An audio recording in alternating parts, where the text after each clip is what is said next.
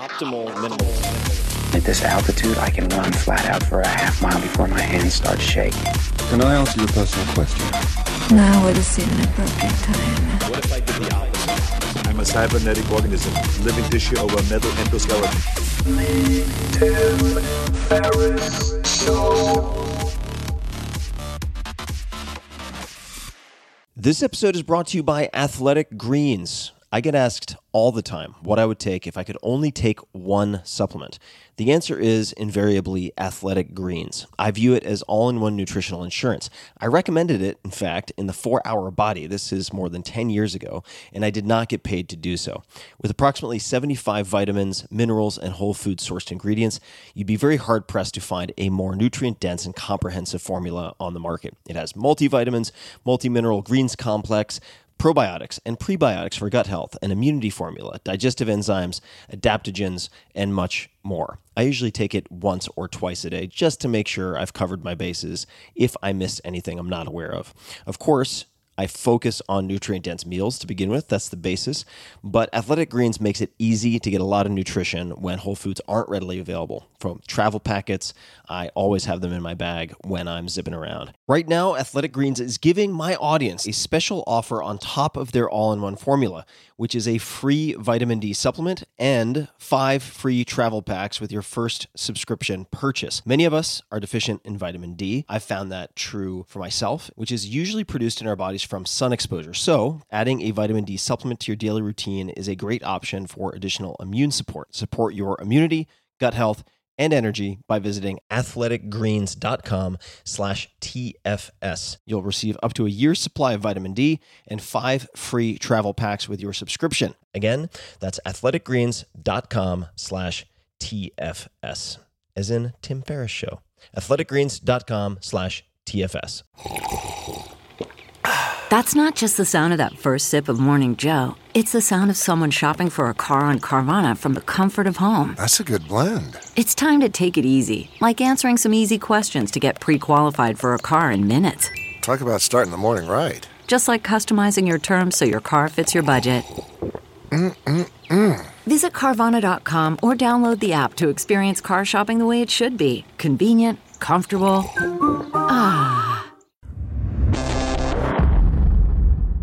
Why, hello, my darling little Mogwai. This is Tim Ferriss, and welcome to another episode of The Tim Ferriss Show, where it is my job to deconstruct world-class performers, to tease out the habits, routines, experiences, life lessons, frameworks, etc., that you can hopefully apply to your own lives. My guest today is someone I've known for quite a few years now. She's incredible. Aisha Tyler. That is AISHATYLER on Twitter, Instagram, Vimeo, and beyond. She is an award-winning director, actor, comedian, best-selling author, podcaster, and activist. She does just about everything. And if you've enjoyed my episodes with, for instance, Brandon Stanton, Debbie Millman, or Adam Robinson, among others, you will love this one. Whether you do creative work, want to be too complex to categorize, want to overcome rejection and beat the odds, despite the fears and insecurities we all have, this will have something for you. Aisha voices super spy Lana Kane on FX's Emmy award-winning animated comedy series Archer, which won 4 back-to-back Television Critics' Choice Awards. She is a regular on the hit CBS show Criminal Minds, now in its 13th season, for which she has also directed. Aisha continues to host the CW's hit improv show, Whose Line Is It Anyway? And she's launching a line of bottled cocktails she created, Courage and Stone, in summer of 2018. Take a breath. Sit back. That's not all. Let me get a little bit more in just to give you a taste. And man, this doesn't even capture a small fraction, but here we go. Aisha was a co-host for 7 seasons of CBS's Emmy-winning daytime show, The Talk, which she departed in September 2017 to focus more on acting and directing. She's also very well remembered for her character arc on Friends, where she was the first African-American to have a long-standing role on the show. Her feature film debut, the thriller Axis, all caps AXIS, premiered 2017 and won the Outstanding Achievement in Feature Filmmaking Award at the 2017 Newport Beach Film Festival, and then had a theatrical run at ArcLight Hollywood, Landmark NYC, and Draft House in my home of Austin, Texas. Alamo Draft House. So much fun. A San Francisco native, where I also spent a very, very long time, Aisha graduated from Dartmouth College with a degree in government and environmental policy, which you might not have known. She is an avid gamer and passionate advocate, and occasional adversary of the gaming community. And her voice can be heard in video games like Halo, Reach, Gears of War 3, and Watch Dogs. Aisha is a bourbon and hard rock fan, a snowboarder, and a sci-fi obsessive. And we cover so much ground in this episode. It's very wide-ranging. She's hilarious, and I really, really, really enjoyed the twists and turns in this particular podcast episode. So without further ado, please enjoy, and you can find more to enjoy at AishaTyler.com, of course. The namesake of AishaTyler.com, Aisha Tyler. Aisha, welcome to the show. Tim, hello. Thank you. I'm super excited to be here. You know, this is our away. It's a very long home and away for us. It is. It is. And you are partially to blame / credit for me having a podcast in the first place, because I recall when you interviewed me for Girl on Guy podcast in San Francisco at my place, and I had so much fun speaking with you and fielding some fantastic questions, one of which I'm going to bring up, and then we'll backpedal. Okay. But the question will not be surprising to you, I don't think, and I'm going to ask you to bring it up. But the conversation that we had in part contributed to me deciding to take a break from writing books, which had completely burned me out, and in turn helped birth the show. So thank you for helping to send me on this path, because it's become one of the most gratifying and fascinating things I could possibly imagine doing. So thank you for that. It's so thrilling to hear and really, really gratifying. It's amazing. I think podcasts are wonderful and terrible beasts, but like really satisfying. Even when they're like punishingly difficult to manage, they're still so satisfying. So I'm really happy. I'm happy that you're enjoying it. And you have, we're not going to get into this right now, although we can. You have a book titled Self-Inflicted Wounds, subtitle Heartwarming Tales of Epic Humiliation. Mm-hmm. And can you maybe repeat or even paraphrase the question that you would always ask guests on your show? Oh, absolutely. I mean, the name for that book came from this part of my show, Self-Inflicted Wounds, which is tell me a story about something that's gone wrong in your life that's your own fault. Like, you can't blame anyone else, not your ex, not the bullies in your school, not the man, you did it to yourself. And it was really a way of initiating a conversation about risk and failure, because I feel like people see people who are successful and assume that a part of that success, or the reason for that success, is that they haven't made any mistakes and they haven't failed, that they've got a charmed life in some way, or they figure some kind of formula out.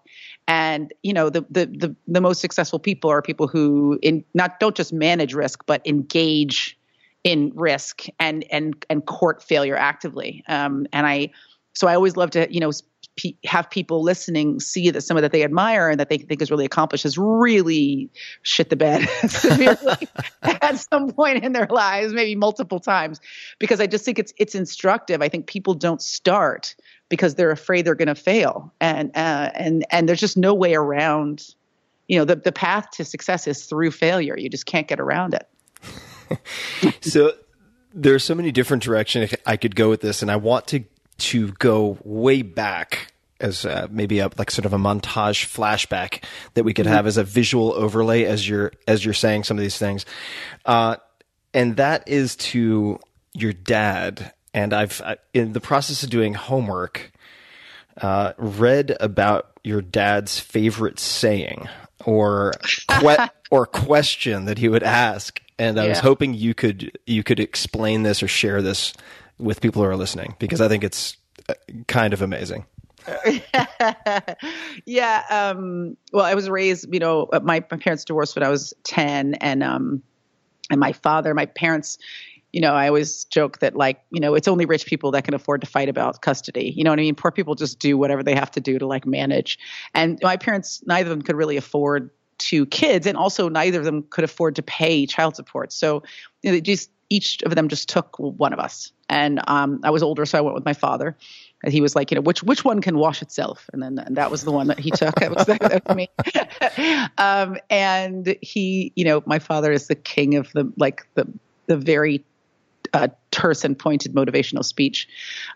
So I would leave for school in the morning, and I grew up in San Francisco, and at one point we lived upstairs in a Victorian. So I'd go down these very steep stairs, and he'd lean over the railing and he'd go, "Whose day is it?" And I'd have to say, "It's my day." And then he'd say, "What are you going to do?" And I'd have to say, "Grab it by the balls."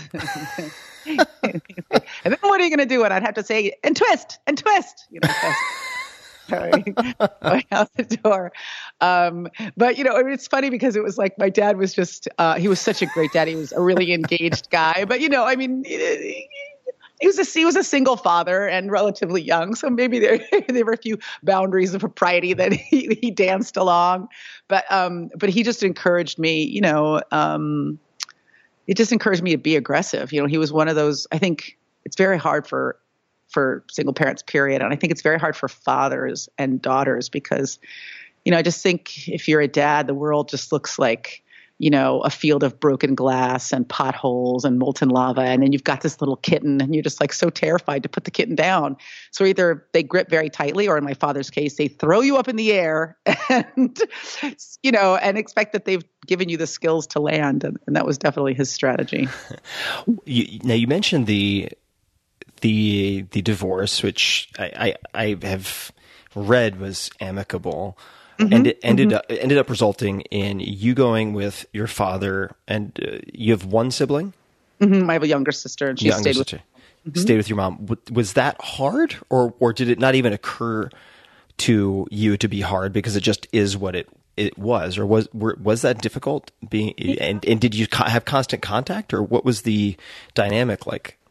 It's interesting because I think it was more the second for me. Like it just was what was happening. And I don't ever remember struggling in any grand way with the way that things were going. And look, maybe that's my nature. I know my parents worked very hard to be loving and available to both of us. And I had like lots of access to my mother, and I talked to her all the time, and I called her for advice, and she got to kind of be the fun mom or the advice mom. She didn't have to discipline me, and she could just be the person who was there when I needed like emotional support. I do know that like one of the things that resulted in, at least when we were younger, was my sister and I, but we weren't super close, but lots of siblings aren't super close in their kids, whether they're living in the same house or not, they're fighting and they're competitive.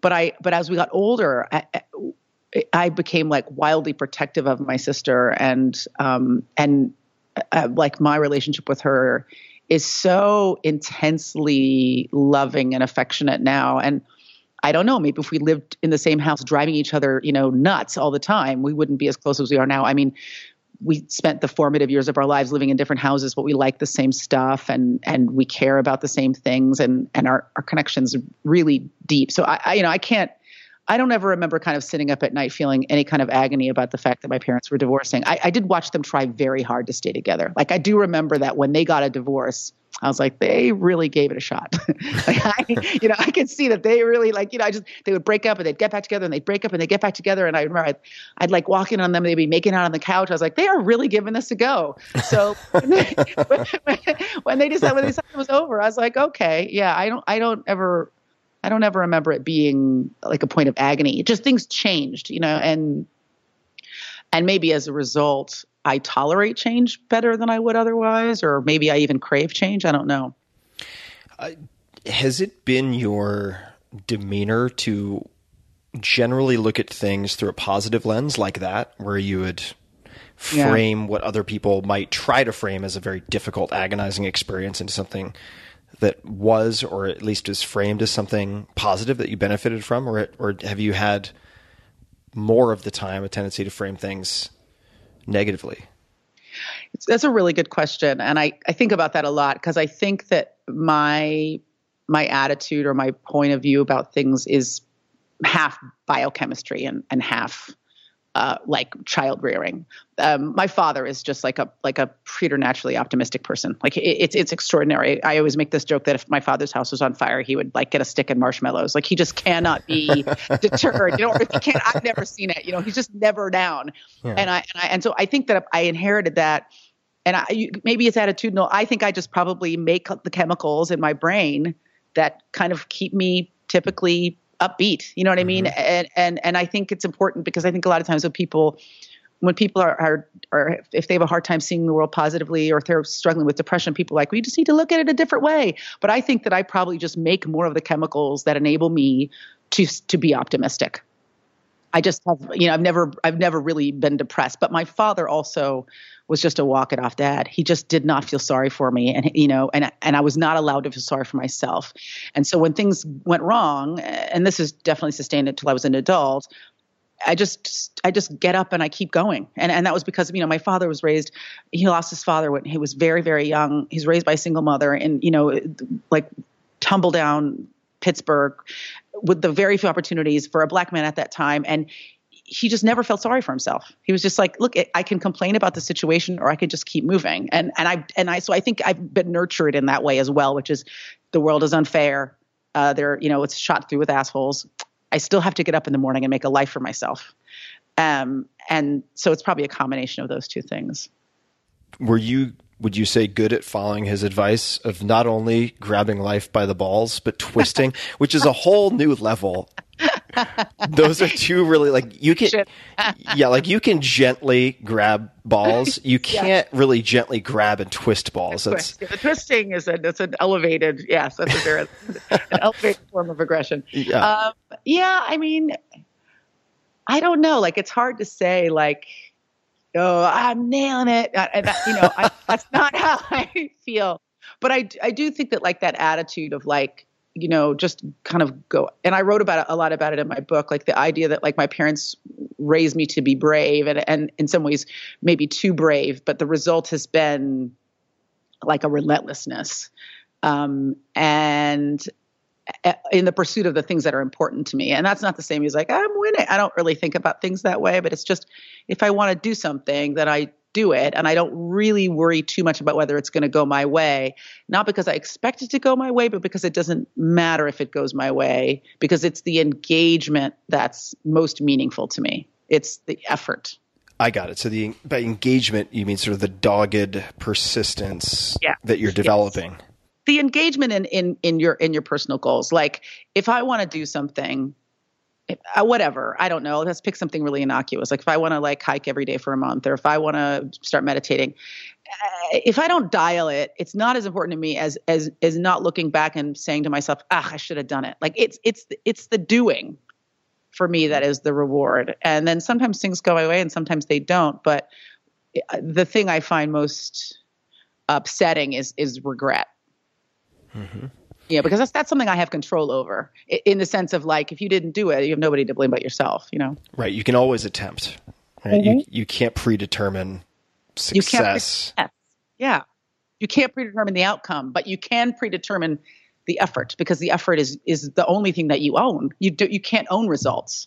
You can only own initiative.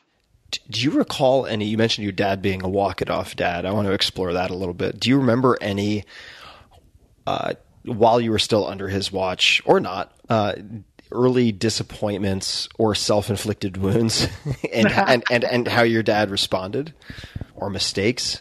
Yeah. Well, this isn't exactly a good example of a disappointment, but it's a perfect example of his attitude. I was going to camp. I was going to camp. I must have been about 8 or 9.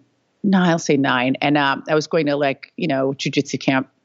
And this was still during the free range parenting era, where you just got up in the morning and you left home and you came back later, and that stuff was your responsibility. You know? Wait, did you say 8 or 9 and then jiu-jitsu camp?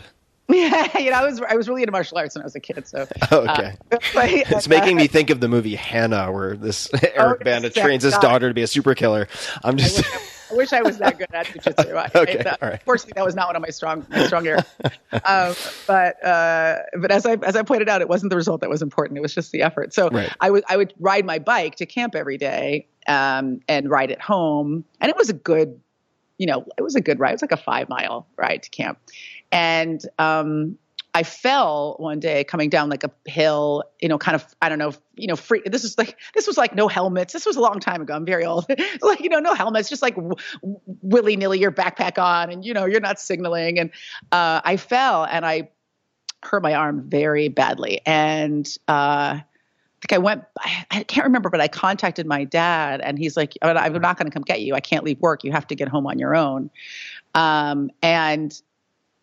So I rode my bike back from camp, like another 3-4 miles, and my arm was broken. It was definitely broken. I had broken my arm. And I got home and my dad was like, your arm's not broken. I mean, you just need to stop complaining. It's just sore. And the next day I woke up, it was like black and swollen, and I had to lift it off the pillow. And he finally took me to the doctor, and it was absolutely like compound fracture. The bone hadn't come through the skin, but it was a multiple fracture. But I think at the time it felt cruel. But I think my dad's larger attitude was like, no one is coming to save you. You have to save yourself. You have to find a way every single day to save yourself. And as a result, I think that, as an adult, I just don't spend a lot of time like anguishing over what's been done to me, and I was fine. I did ride my bike home and my arm was broken, but I still got home on my bike. And, then the next day I got a super dope cast. And I think we just raise like these, I mean, I know I sound like everybody's mom, but I just feel like we're curating young people's experiences so aggressively nowadays that they just don't have any way to discover things about themselves. They don't develop not just self-sufficiency, but like a curiosity about themselves and their abilities and what they can tolerate and what they can do if left alone, because they're just never left alone. Right. And I had a lot of time alone when I was a kid, and I still really like being alone as an adult. Right. And also it strikes me that if you're so protective of your child and your child's ego that you effectively disallow them to fail or engage with risk, that the delta, the difference between their actual competencies and abilities for self-preservation and their overinflated sense of their capabilities is actually a huge disservice. Oh, absolutely. And their sense of, like, you need to know what it feels like to fail, and then what comes next. Because what comes next is, what did I learn? How can I adjust? How do I pivot? How do I move forward? And just most people don't develop those mental skills. They're crushed by failure, and it's just an unavoidable element of life. And there's so many people that I know who's out of genuine love. Parents like, I just don't want to see my kid in pain. But like, how do people move through the planet? How do people move through life without pain? That's a false theory. It can't be done. It just cannot be done. And so people just become incapacitated the first minute they hit any kind of a speed bump in their lives. And they just don't know how to navigate disappointment. Whereas I was just deeply disappointed throughout my childhood. So I know exactly what it feels like. I'm just like a next. I'm like, ugh, that didn't go my way. Moving on, Well, yeah, it makes me conjure in my mind the image of this increasing sort of amplitude of pain consequence over your life from like childhood to adulthood, where the consequences grow potentially greater and greater. Where in the beginning, like when you're a child, you're basically engaging with pain and I shouldn't say pain, but failure in many cases, not all cases, but many cases where you're effectively in one of those like birthday party blow up sumo suits. Do you know what I'm talking about? And it's like, all right, you can sort of engage with failure that way. And if you get knocked on your ass, there aren't really real consequences. And then you get to high school, college, and it's like, okay, you're out of the sumo suit, but you've got big kind of blow up boxing gloves on and huge piece of headgear. And then when you get out into some aspects of the real world, it's just a bare knuckle brawl. And so if you haven't had the chance, permanent consequences. Yeah. box. Yeah, exactly. So if you haven't had the chance to get whaled in the face with the sumo suit, you're not going to be ready for the blow-up boxing gloves and the headgear. And if you don't get whacked in the face a few times doing that, you're just going to be crippled when you get out into the real world and get drop kicked in the face by someone who doesn't follow the same rules. And crippled in that way that, and I know you've interacted with people like this, in that way where, when something bad happens, their whole monologue is like, why me? Like, why did this happen to me? You don't understand what I'm going through. It's like, you're not special. Everybody is experiencing the same thing. Everybody's heart is being broken. Everybody isn't getting the job they want. Everybody isn't going to sleep with the hot person they want. Everybody is experiencing the same failures, these same injuries, but you just don't know how to tolerate them. You are not special. And that's not the same as saying you don't have the potential for being special. But, there's nothing anybody's doing now that hasn't already been done or that won't be done in the future. And those kinds of personalities drive me crazy because they just they're so stuck and boring. What did you think you were going to be when you grew up, when you were in high school or college? Oh God. In high school, it's so interesting because I was like super academic, and I think I thought I'd be an attorney. I was like a big activist, and I organized and marched and did all that stuff. And I was like into the outing club, and I rock climbed and all that stuff. So I thought I was going to be like an environmental lawyer, either an environmental lawyer or an environmental engineer. And then I really wanted to go to a school that was like really grounded in like a relationship to nature. So I was applying to Marlborough College and Reed and Bard and these schools that were like out in the woods. And I ended up going to Dartmouth, which is, in New Hampshire and has this big land grant around it. And I thought I would be an environmental engineer. And I think I just took like the first prerequisite math course for engineering. And I was like, yeah, okay. It's this is not for me. I always love science, but, I'm just a person of letters, I guess. And I didn't have the appetite for it. It wasn't as glamorous as I thought. I think when I took my first engineering, I think I got through the math class, like did fine. Like I applied myself and I got a good grade. And then I went into my an introduction to engineering 3. And it was about like building like a fecal matter treatment plant. And I was like, this isn't feeling like hugging trees at all, man. We're just talking about poop all day. I lost my appetite for that really quickly. So then what? Did you just have this great existential angst, or did you sort of shift to something else immediately following that? I was always doing kind of like performing things on the side. Like I went to a high school that had a performing arts kind of like magnet or like a pocket school within the regular school called the J.U. Dean McAteer School of the Arts. So I was kind of doing my regular classwork and then doing like improv and stuff and sketch on the side. And then I went to Dartmouth and I was doing some of the same stuff. Like, I was in one of those infernal, Ivy League a cappella groups that have been popularized since then by shows like Glee. And so I was always kind of doing that as a hobby because it just never felt like a real job.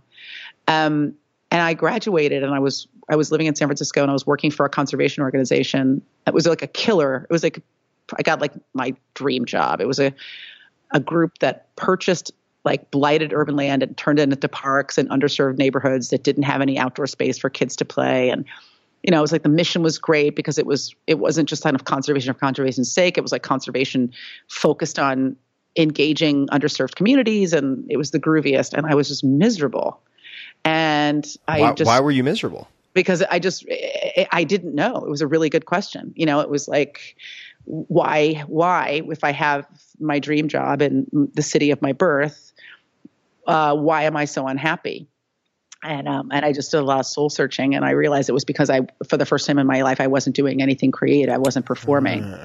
And so, I'm a problem solver. I'm a matrix builder. I was like, well, how can I solve this problem right now? And,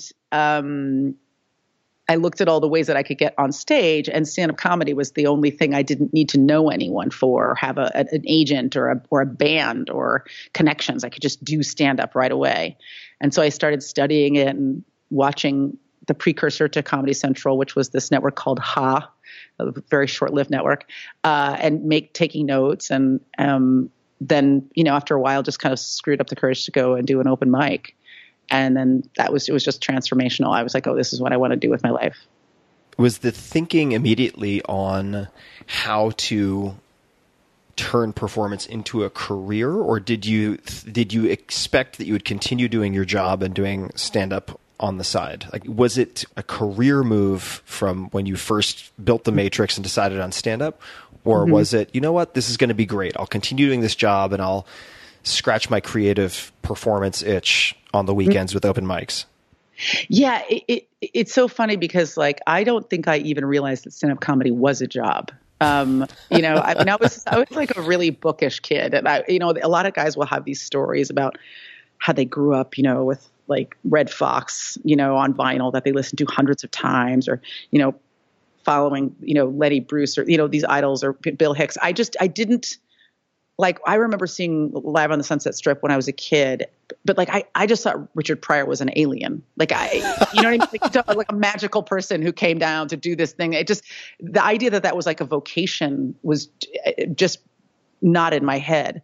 So, I remember seeing stand up at Dartmouth when I was like a sophomore and coming out of a show and being like, do you guys, do people know that this, you can go and have this feeling for an hour? This is insanity. I just remember everything hurt from laughing, my face and my stomach. And I just never experienced live comedy before.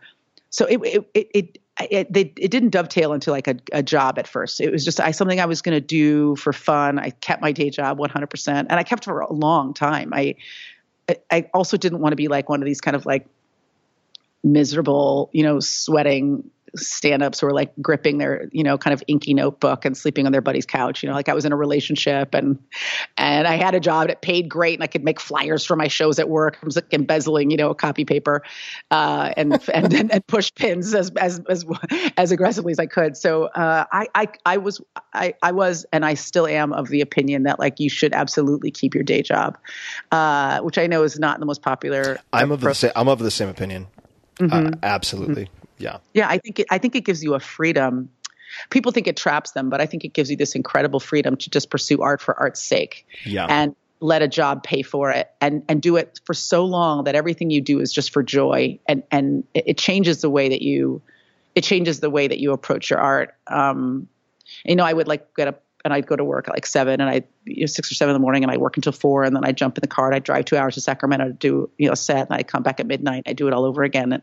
But I could do that. And then it was just purely about the experience of performing and not about whether I was getting paid or not. So I did that for a long time before I finally quit my job.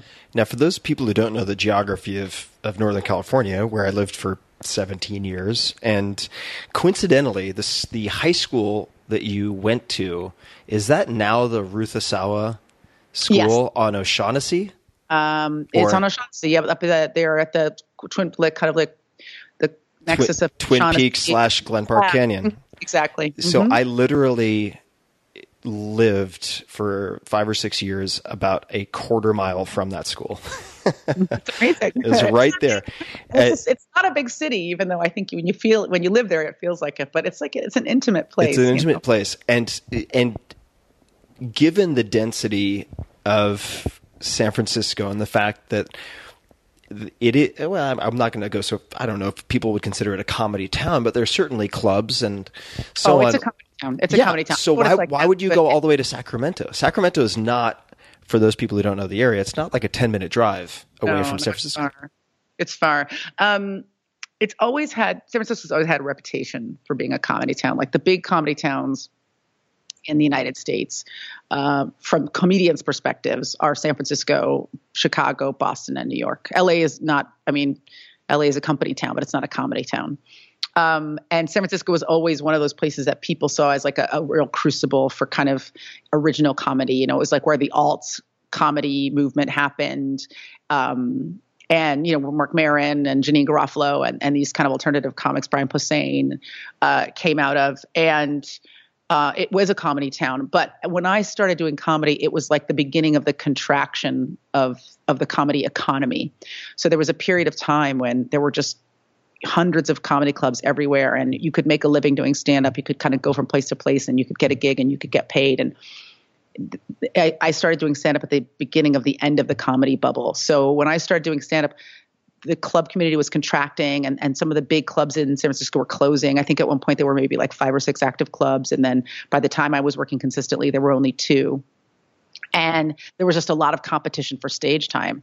And to get good at comedy, you can't just do it like once a weekend. You know, you need to be on stage like every night. It's like being a high diver. You know what? It's literally like Malcolm Gladwell's 10,000 hours, and you're not going to get 10,000 hours of stand up hanging out in San Francisco. Like, you have to go everywhere and take every single opportunity to be on stage that you can get. So I would drive to Sacramento. I would drive to Fresno. I would do these terrible, you know, like bar shows in Menlo Park and, oh God, I don't even remember some of the places, Cupertino and Martinez. I mean, you would just go anywhere that you could get 6 minutes on stage, and there were 100 other people trying to get those same 6 minutes. So it was really competitive. I mean, the culture there, I think, was pretty supportive. Like, comedians were supportive of each other, but there just wasn't enough stage time. So you just do anything and go anywhere to get it. So I want to ask about this comedy contraction. We won't spend too much time on this because I don't want to take us completely off the reservation, but what happened? I mean, it was like Beanie Babies. Like, people were like, really into Beanie Babies. And it's like, no, comedy isn't cool anymore. And then like all the clubs closed. Was it just a macroeconomic downturn? I mean, what happened? I think it was, there were 3 factors. One factor was there was just a glut. There just, you know, live comedy, in some ways in the 70s and 80s was kind of a new thing. And it's not like people hadn't been doing stand-up prior to that.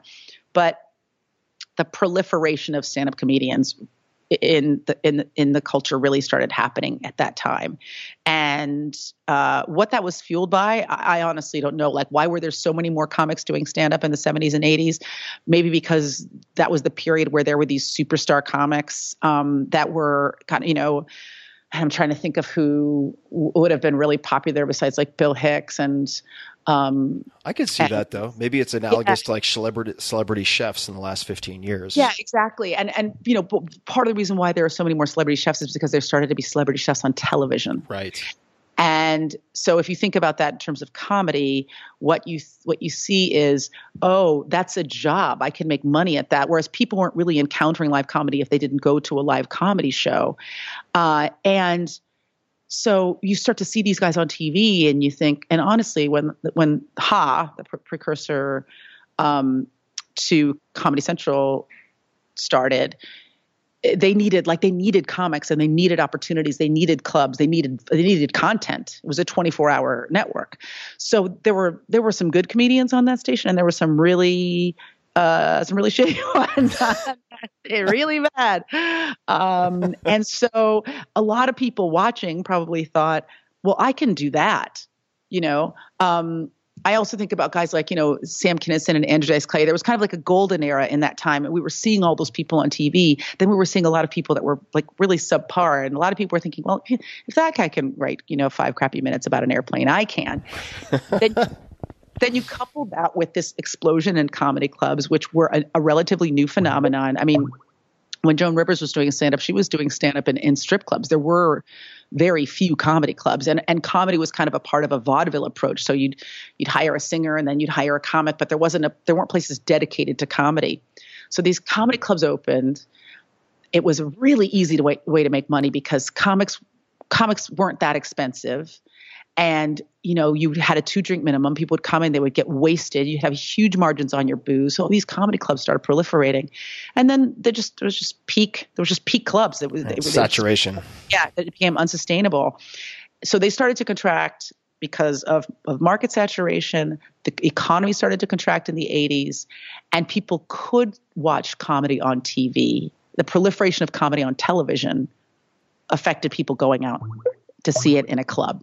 Mm-hmm. So there were like kind of those 3 factors all kind of intersecting. And when it happened, it was really aggressive. Like I said, I think there were maybe like 5 or 6 comedy clubs in San Francisco when I was in high school. And then by the time I was doing stand-up in my 20s, there were 2. Wow. And so you would do, and and they were attracting like high end, like peak talent. So, for example, this club's still there. It's called the Punchline. Punchline. I've been there a few times. And there was the Punchline and there was Cobb's, and those are still the only two clubs. And maybe there's some minor clubs that have sprung up since then. But, they would book these big headliners. So the only time you could go up if you were an amateur, like a young comic, was on a Sunday or a Wednesday. And there'd be 20 other guys trying to get on, as well. And it would be wildly competitive. And you wouldn't be getting paid, and then you'd be super anxious because you'd be like hoping, okay, I need to go up and I need to destroy because I want this club owner to hire me again. So I can't go up and I can't work out. I can't fail in front of this guy because he won't see this like, when you watch like an Olympic skater during practice and they're falling. I mean, that's what practice is for. Yeah. Practice is for like finding your weak spots and reinforcing them. But when you're up in front of a comedy club owner and it's been 6 months that you've been trying to get out of this club and you finally get 5 minutes, it's got to be a monster 5 minutes. And so there was just no way to improve. You can't improve. You can't. I was going to say, how do you get in your rough drafts then? I mean, how do you work on the material? Drive to Martinez. I see. So you'd work out the kinks with exactly the crew at the such and such casino and God knows where, Turlock, and then Foo Bars or Rooster Tea Feathers or one of these other places that there was this it's different than being an author or an athlete or even a musician because there's an autonomy to comedy, absolutely, but you need other people. You can't do it. You can't just sit around your place practicing. You know what I mean? Like with music, totally. If you're sharp or flat, if you hit all the notes, if the tempo's right. But with comedy, the only way it works is in front of an audience, and so you're very dependent on stage time, and it's everything when you're a young comic is stage time. Well, do you remember your early content? I mean, what was your approach early on? Do you remember the first, and maybe, a different way to approach this, you could answer it however you like. Do you remember the first time that you bombed, or what is your first memory that comes to mind of bombing? Oh God, I bombed so many times. It all seeps together into an inky blackness. Any comic who tells you that they never bombed is lying. And again, the only way to get funny is to bomb. No one ever gets funnier after they kill. They just walk and like, follow that, bitches, and they drop the mic. You know what I mean? Right. They go off and do shots of their friends. I mean, you really need to bomb and bomb hard to get funny. I remember doing this one show. Oh God. So there was an open mic in a laundromat, in like south of Market, around the police station there. So what, maybe 8th and Mission or something like that for people who know San Francisco. I think it was called Brainwash. I think the place was called Brainwash. And they would have this open mic in the back of this laundromat. And comics know, with these open mics, with these local open mics, that typically there are no actual audience members in the audience. It is just a room full of comedians waiting for you to be done so that they can try out their material. All of them looking at their notebooks, not listening, not laughing. And you're just kind of trying to gut it out and pause where you think the laughter might occur if you were in front of actual human beings. And I just did a set where I did not get one laugh. And I remember that one, not even like a cursory titter. And I remember just silence, just like just a wall of silence.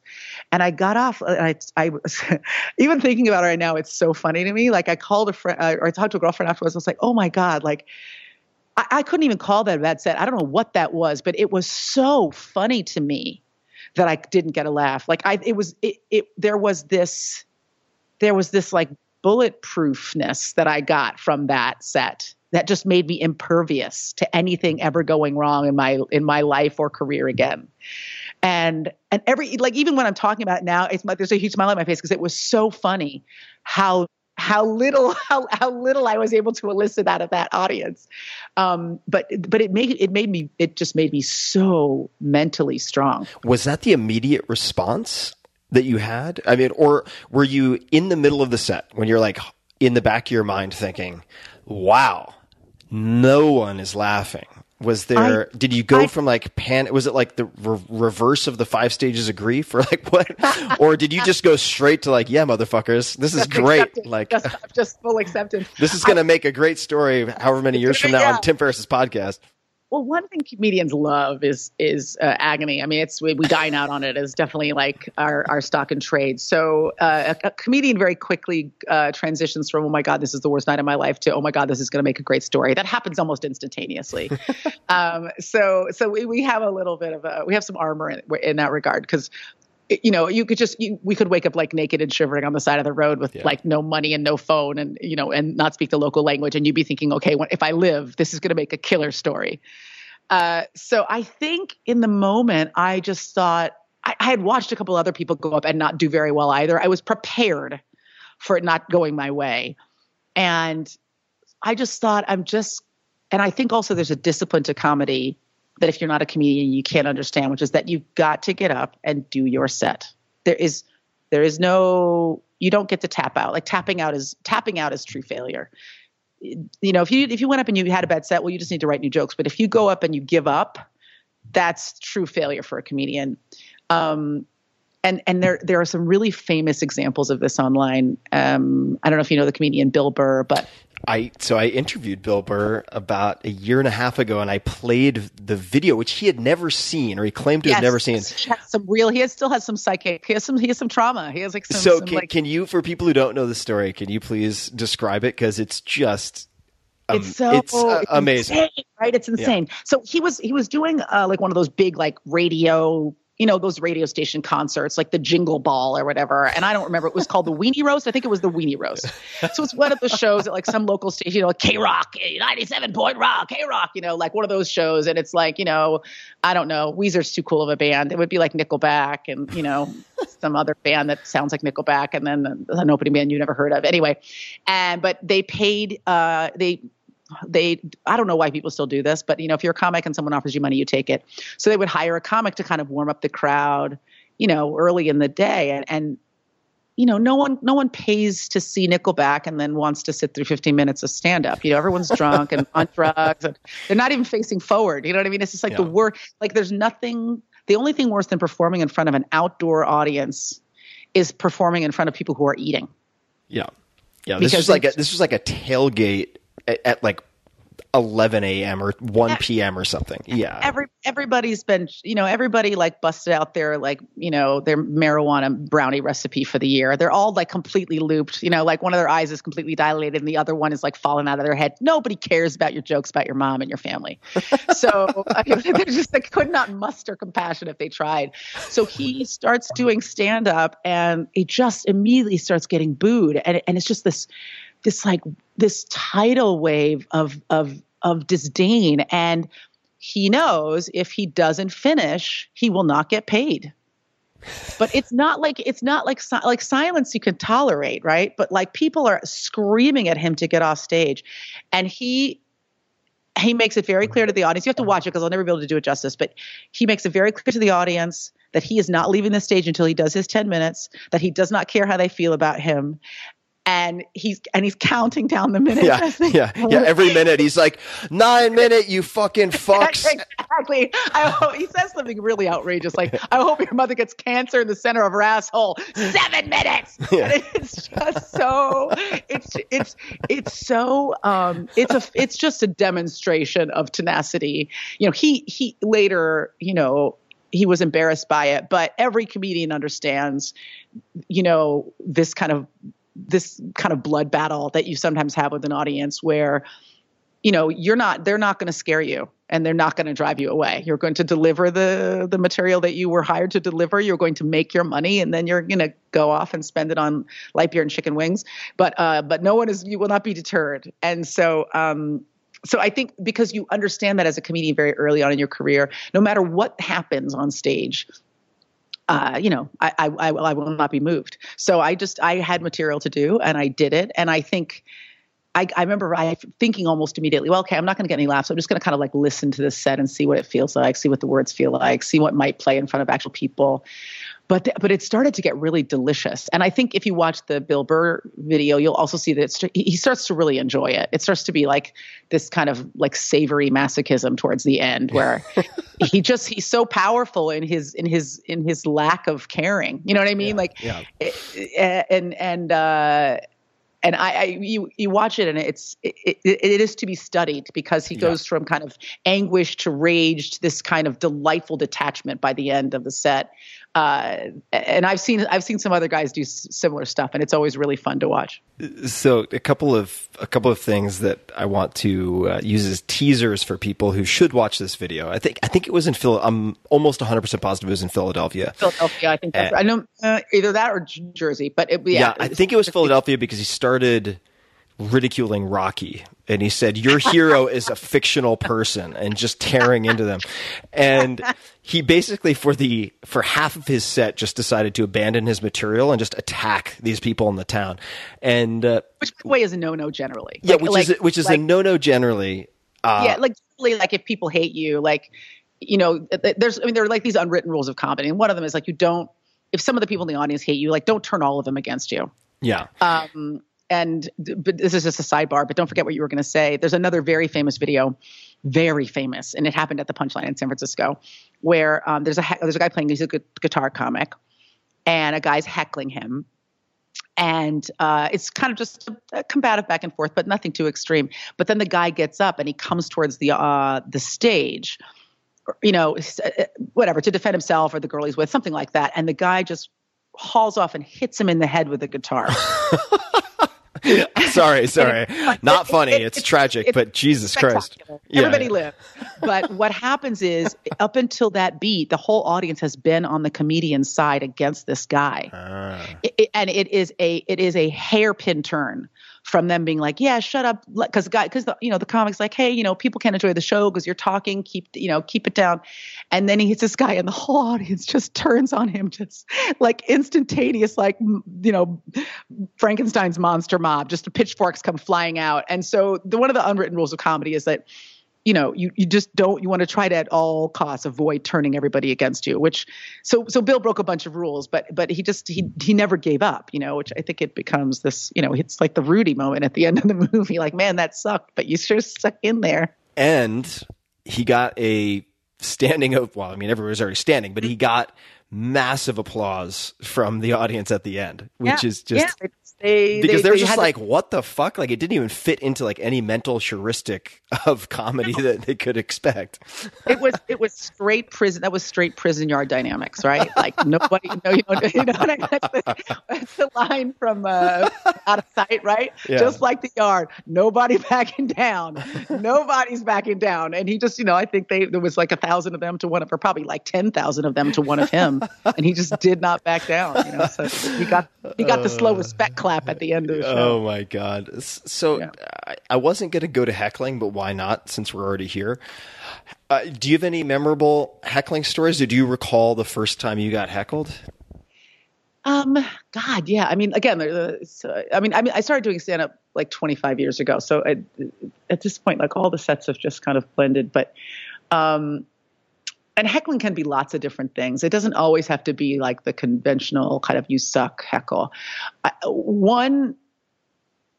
had one time where this woman, and this kind of dovetails perfectly with the old, like, don't turn the audience against you, where this woman was talking to me. She was sitting in the front row, and she was talking to me the entire show. Oh, just loud enough that I could hear her, but not really loud enough so the audience could hear her, except for the people right around her. And it was driving me crazy. That's awful. It was like a bee in my ear. And as a result, I just seemed insane. You know what I mean? Because I kept, like, stopping to yell at this person that no one could hear, and it looked like I was having a breakdown. You know, it was a very effective heckle because she just completely derailed my show, and I just seemed like a dick because I was yelling, like, "Shut up, lady!" But no one could hear what she was saying. Like, what's wrong with you? Nice lady in the front trying to enjoy the night, you know. And it really, I mean, I remember that I really went off the rails last night. And I generally have a rule with hecklers that unless they're really disruptive to the entire room, I just never address them. Because what you do is, again, you've derailed a show for 500 or 1,000 people to deal with one person, and everyone's never going to really understand what's going on unless that person's so loud that they've affected everybody else's enjoyment of the night. But sometimes the affectionate hecklers are the worst because they don't like, typically hecklers just want to be a part of the show. And so, they say something, you slam them a little bit, they shut up because they think they're helping you out. The famous line is they'll come up and be like, "Hey, you like how I helped you out?" I'm like, "Buddy, I came with jokes. I don't need assistance. Like, I don't have a box jumper in my act, right? I showed up ready to go." But when people are affectionate, you can't insult them, and they're the most unmanageable kind of heckler. Now, by affectionate, you mean someone's like, "I love you, I love you." Exactly. I love you. I had this one girl at one show in San Francisco, just so drunk. I'm just cross-eyed. And for the 90 minutes I was on stage, just, "I love you so much. I love you." And I was just like, lady, like, you're like, all you're doing is making me want to hit you in the head with this microphone stand. Your affection is not welcome here, and everybody else is like staring at this woman. But she just is a genuine expression of emotion for this person that is destroying my joy completely.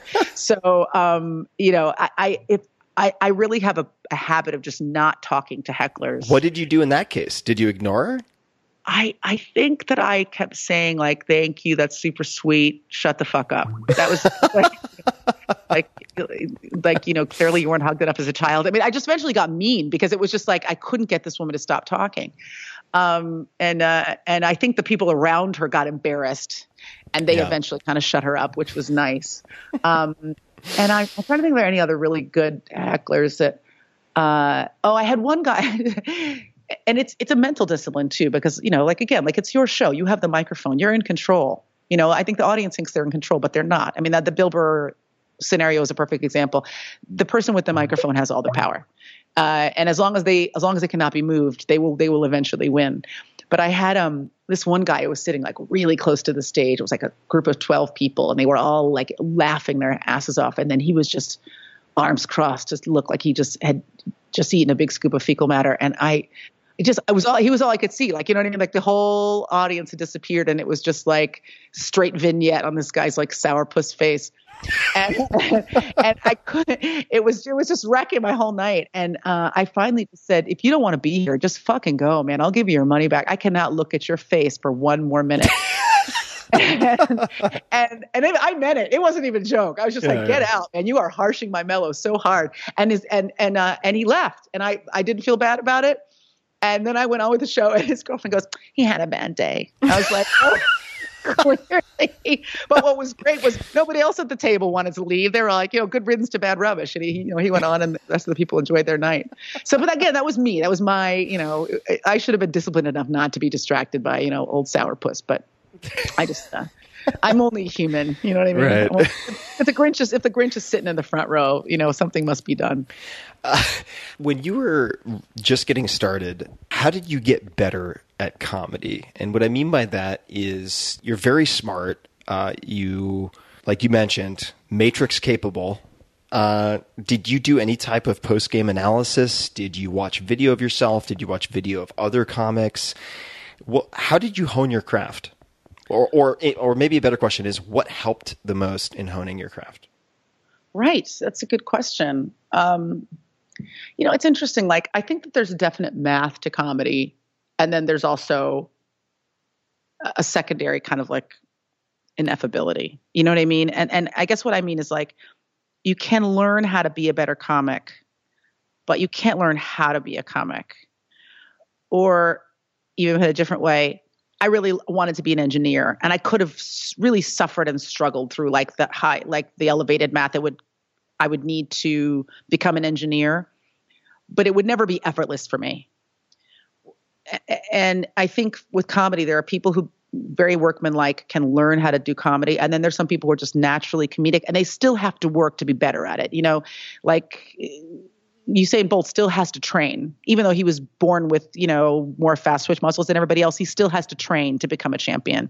So I feel like with comedy, people can be the class clown, or they can be that guy who's naturally funny. There's still a methodology, and there's still a mathematics to becoming a comic. And then at the same time, if they have this this ephemeral, ineffable kind of understanding of the math of comedy, they're going to be able to do something magical with those skills. So for me, I don't know that I thought I was a funny kid, but I was an observer, and I was really nerdy and a little bit of a social pariah. So storytelling became a way to make friends. You know what I mean? Like to ingratiate myself. I would kind of like try to talk my way into situations, or if I was in a social situation, talk really fast to try to keep myself engaging, not be rejected. So like that was what I brought to it, was like that combination of being an outsider and an observer, and then using those skills to try to kind of connect with people. But with comedy, like I never took any classes. I never read any books. You know, there's definitely people who can say, oh, you know, there's a total methodology to comedy. It's, you know, the rule of threes and, you know, stretching reality to the point of breaking, but not past it. I mean, there are, you know, some specific kind of rules. What's the rule of threes? Oh, the rule of threes is that, I mean, definitely maintain your train of thought, but I probably won't even be able to articulate it properly. It's just that, like, if you're going to do a series of jokes or a series of builds to a punchline, it needs to be three. I get it. And also, if you're going to do any kind of a diversion, if you're going to lead people in one direction and then snap around to a different kind of absurdist result, you can't do that in two. There has to be the pace of it has to be three. I see. And then past three, you're starting to, you know, draw things out too long, but two doesn't give people enough of a time to be lulled into a false sense of security before you kind of pull the rug out from under them. And as soon as you start explaining the math of comedy, like none of it makes any sense. You know what I mean? Like it's those two things. You know, someone who's really gifted at physics, they know that there are rules, but still they see things that other people can't see. You know what I mean? They see the world as numbers and data, and the rest of us are just like table, chair, water, sex. So I guess the way that I did it was that I'm also really an undisciplined comedian. And what I mean is like there's a documentary about Gary Shandling out right now, which I haven't watched, but I'm sure that this is in there because he was very famous for being a really disciplined writer. Like he would get up and he would write every single day. And sometimes it would be pages and pages of material without fail. Other comics would be like, hey, let's get a beer, and be like, no, I have to write. And every day he would write, like, you know, on this like legal, this is probably true and apocrypha at the same time, on this like legal line notebook, this tiny handwriting. And he would just write and write and write and write. I do not do that. I've never worked that way. I just get on stage. I try a bunch of stuff. I keep what works. I know what works. I already know right away what works. I'll run off stage. I'll write down the things that I knew hit. I'll write down the things I know didn't hit. And then I'll go back and try it again, dropping the stuff that wasn't good and putting new stuff in. I record my sets, but I cannot listen to my own voice. So I have hours and hours of material on tape that I just have never listened to. So I don't know why I still engage in that behavior when it's clearly not useful to me. But I think the more you do it, the more you intuitively understand, oh, this is a rich area. People are connecting with this other stuff. There's also something you learn as you move through comedy, which is it's not just important to get a laugh. Like, does this material say something specific and personal about me? Because when you're a baby comic, every joke is meaningful to you because you only have like 8 jokes, right? And so even if they're stupid or juvenile or unsophisticated or valueless or coreless, you'll still do them because that's all you have. And then as you get older, you start to think, okay, like I want to have a body of work here. Does this hang together? Does it have a strong point of view? Does it have an identity? And then those other jokes start to fall away. And then the material really becomes about trying to tell some kind of a story about yourself and the way you perceive the world. And then that's how you shape it. And so sometimes things that are really funny go away. Things that are less funny stay because they're more impactful. Does that make sense? Yeah, it does make sense. Absolutely. Yeah, I think that's true for musicians. I think it's true for many different artists. Probably writers too. Probably for writers, it's like I'm going to find a space that really says something about like my accumulated understanding and knowledge of the world. And it's not just enough to say something. Like I need to say something that's uniquely mine, you know, and as something you can only do by being prolific, because you need to be able to let things go in order to figure out what should stay. Definitely. Yeah. There's a certain volume to it, or thinking of it almost as a funnel. And, I think, and I certainly hope for the sake of our not to sound like an old man, but I guess that's what I'm turning into. For the sake of our that's what we're all turning into. Yeah, society in general, I would hope just seeing the number of hatchet jobs and the amount of yellow journalism and clickbaiting with pieces that have not been fact checked and so on, and take down pieces of folks who are otherwise doing actually a lot of good in the world, but people feeling no compunction about running pieces that get a lot of clicks because that's the only metric they're focused on. At some point, go from, what can I write that will get the most clicks to what can I write that I will be proud of that may or may not. And I think you can figure out a way to make it a non-binary decision. In other words, you can figure out something you can be proud of that is simultaneously likely to find some type of sizable audience. Right. And I think in the beginning, there's a temptation, particularly if you have quit your job and you're like, where's my next rent check coming from? How can I appeal to the widest number of people possible? And that's a very precarious position or mindset to put yourself into if you're hoping to do anything creatively evergreen. Right.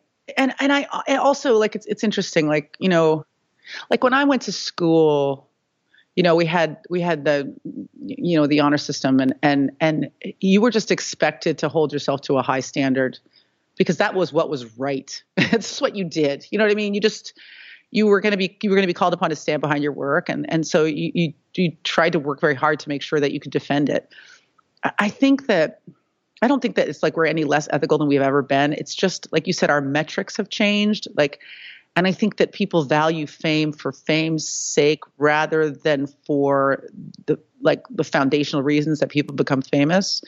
And I think that's the problem. And I don't think it just exists in journalism. I think that people value infamy, or they can't distinguish between fame and infamy.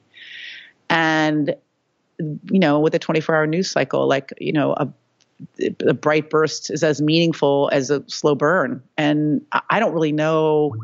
I actually don't really know what we do or what should be done or what should happen to counteract that, other than people start to maybe get hip to it and start rejecting, baseless journalism and it's just so hard to I don't know. I find it, let me take that back. I find it very easy to distinguish between things that seem like they've been thoroughly vetted and things that are bullshit. But I think that people are working very hard to make it harder for the rest of us to distinguish between the two. So there are, without me sounding like a crazy person, there are nefarious, forces at work trying to make it very hard for us to figure out what's real and what's not real.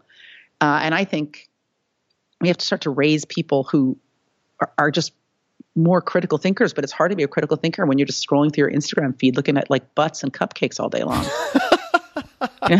Have you been watching my feed? Are you looking over my shoulder? Are you one of the nefarious forces? I'm following you, and I know what you're into. I see what Jesus. you're into, Tim. Oh God. I'll admit there was a day, and you would think, supposedly being a tech investor and all this stuff for 10 years, that I would figure this out. There was a day when I was scrolling through cupcakes and thongs, and I looked up at my profile and I was like, wait a minute, people can see what I follow? Oh, yeah, what? And I was like, oh, fuck. Fortunately, I've systematically dismantled and deliberately tarnished any semblance of any reputation I might have very deliberately, so that I feel so that I don't feel. I'm going to start interviewing you now. This is so interesting. Yeah, so that I don't feel I have any, Stepford Wives polished persona any kind of perfection to preserve, right? It's like, That's so good. And that's so interesting to me.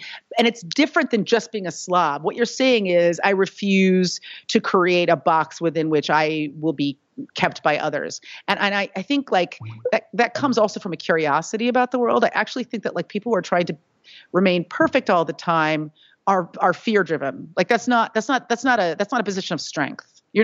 People think they're maintaining a position of strength when they're trying to maintain an appearance of perfection, but that is by its very nature, a posture of fear, which is I cannot be seen to have imperfections. I cannot be seen to have flaws. There can be no chinks in my armor, and that's I am terrified of being judged. But there is something very liberating, and I think it comes from age as well, and from experience. I don't mean experience like a resume, but like just having experiences to realize how little you know, and how the only way to learn is to constantly be like skinning your knees, and that doesn't go away. Like the older you get, the more you know that you know very little, and that you cannot learn if you are constantly trying to maintain a posture of perfection. Absolutely. And that's why I'm a total mess. Woo! Well, if you don't practice skinning your knees, just to like really bleed the metaphor for all it's worth, if you don't practice skinning your knees, you're not going to develop the callus for sort of increasingly painful grades of sandpaper. Right? This is really awkwardly overextended now, but the point being, if you operate from a place of fear and want to please this nebulous majority more than you want to please yourself, and that's not to say that I've always viewed my entire life and all my decisions as a singular locus of control in the palm of my hand, and I care what no one thinks. That's not true, because that's not how humans have evolved. But if you are deferring to others, your perception of what others want, on the small things, then it's going to become harder on the medium things, and then impossible, and then it's going to become harder and impossible on the big things. And for that reason, I find it very valuable to deliberately expose yourself to different types and levels of discomfort so that you can actually stand up for the important stuff when it matters. Because if you don't practice on the smaller stuff, for instance, like if I'm so humiliated by the fact that I like gorgeous female asses, and I'm like, oh my God, and I put something up about, I put up this picture. So this is what I do occasionally when I'm like, you know what, I think I'm getting a little fat and happy and complacent, and maybe I have too much FOMO or something like that. I remember at one point I put up this photo of this gorgeous, like, Latin ass and female, and it said like nalgophilia, and it had this in Spanish, this explanation of this fake condition, which was nalgophilia. Anyway, I think it was nalgophilia. Anyway, las nalgas is like ass in Spanish. Okay. And so anyway, so I put this up on Instagram. So it was Spanish for ass man, is what you're saying. That's right. It's Spanish for like ass man syndrome, right, or ass man disorder. And I put it up, and as to be expected, there is immediate outrage. I mean, there are plenty of people who think it's kind of funny. Plenty of people who are like, yeah, high five. And then there are plenty of other people who are just completely outraged. Disgusted with you. Disgusted with this fact that I find attractive women attractive. And yes, outrage is contagious. Yeah. It's so, but I left it up because I like to call my audience, number one. Yes. If you don't want to be here, please, I invite you to unfollow. Yeah, exactly. You're right. It's like the sourpuss in the front row. It's like, let me give you, like you look like you're unhappy, but you're still here. Mm-hmm. And let me give you, let me give you another reason to leave if I'm not your thing, because go find something that's your thing. Their opinion is valuable to you. Like, I think there's a freedom in saying, I don't need everybody to like me. That's, you know what I mean? I think that like there is something very meaningful in saying like, this is who I am. I'll defend it, but I'm not here to be savaged by you. And honestly, we don't know each other. I don't care what you think anyway, you know?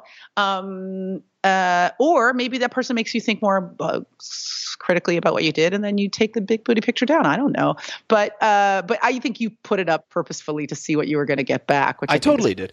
Entertaining. And there are cases, just so I don't sound like a complete dick. There are other cases where I put something up without really thinking about it, and I do get feedback and realize, you know what, that's actually a really kind of insensitive thing to put up, and I didn't think it through. Take it down. And there are cases when I do that, and people give me, hopefully, constructive feedback that isn't just spitting acid into my face, and I take it down. So I do pay attention. At the same time, I try to keep in mind advice that I was given years ago. I don't remember who gave me this advice, but they said the advice was, it's not about how many people don't get it. It's about how many people get it. So as long as you have a certain critical mass, whatever that means to you, and there's an article called 1,000 True Fans by Kevin Kelly that everybody should read to this effect if you're creative. But as long as you have a critical mass, and it could be a very small number of people who love your stuff, pay it. That's all that matters. That's like a pass-fail, right? As long as you have that pass, like you're green. And instead of focusing on the vast majority who hate your shit, it's like, look, there are millions of people who hate like Christopher Nolan stuff. There are millions of people who can't stand Wes Anderson. It's like, look, some people just aren't going to fucking like Wes Anderson. Right. Exactly. So this is really interesting also because I think if you're an artist specifically, this is a really important conversation to have with yourself, which is like when I first started out at stand-up, this was like kind of the period when like Def Comedy Jam was really popular. And, and for lack of a better way of articulating, like black comedy had a very specific like look and feel and style and tempo. And I just wasn't doing that kind of comedy.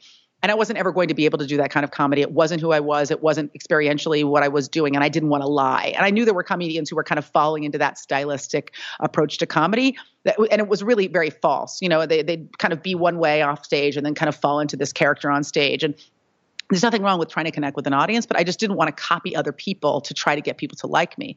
And, for a long time, I really struggled. And then eventually my tribe found me. But I was able to stay – now I sound like a self-help book, but like true to who I was, because that was the only way forward. The only way forward as an artist is to be truthful.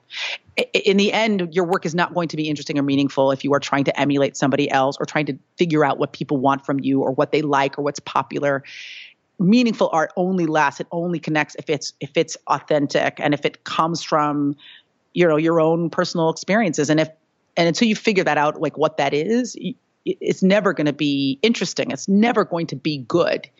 And I always tell people being funny is not really actually the most important part of comedy. Being truthful is. Because if someone sees a good show, they go, that guy was really funny. But when you tell the truth about yourself, people go, oh my God, holy shit. That guy like spoke to me or about me or was so vulnerable in that moment. Like that was amazing. And that's the difference between good comedy and great comedy, or between good art and great art, or writing or anything. Yeah, it's truth. That's advice that I've also heard for screenwriting and many other things. It's like, I'm so glad you said that and reminded me of that. You have to please yourself. I mean, you just have to please yourself, period. Because it might not go your way anyway. But the worst thing is creating something, trying to figure out what people want, and then creating some piece of shit, some like crass, glib, solicitous piece of shit, and people don't buy it anyway. Why not make something you love and then people don't buy it? At least it was something that you loved and you're not embarrassed by it. Right. And you said it may not work out. And if you're in the creative game, at least from what I've seen, particularly in the beginning, most things are not going to work out. Yeah, nothing ever goes your way. Right. So you might as well have one person who's happy about the process. And exactly. And that was what I was saying about engagement. At least the experience was satisfying. And I would also, I feel like I'm talking too much, so I'm gonna stop in a second. But the other thought I might underscore for folks that is kind of practical, tactical from a competitive standpoint.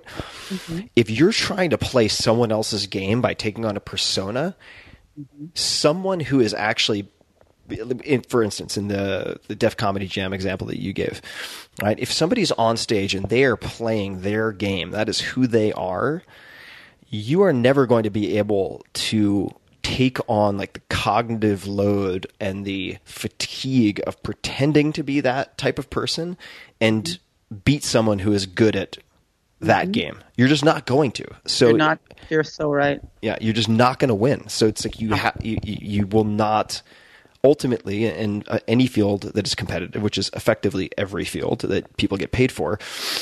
If you want to be the best, you have to harness your latent abilities, and or you're fucked. Like you can't, like you mentioned on the engineering front. I mean, there's so many places where, for instance, in writing, it's like I could try to be John McPhee, who writes for the New Yorker, or one of these folks, but I can't be those people. I'm not going to ever be the wordsmith that, say, a Tolstoy was.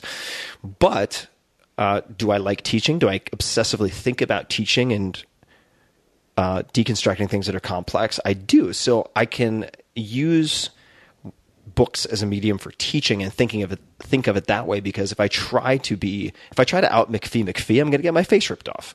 Exactly.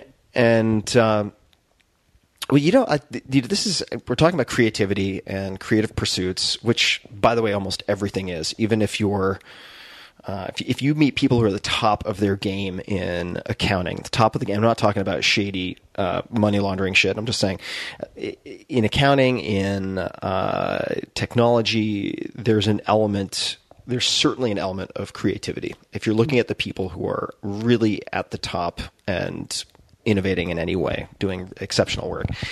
You have done so many different things, acting, comedy, directing, writing, activism. You've been a host. You've done voiceover. You have engaged in so many different acts of creation. I want to talk about short films, and so on. I want to talk about movies.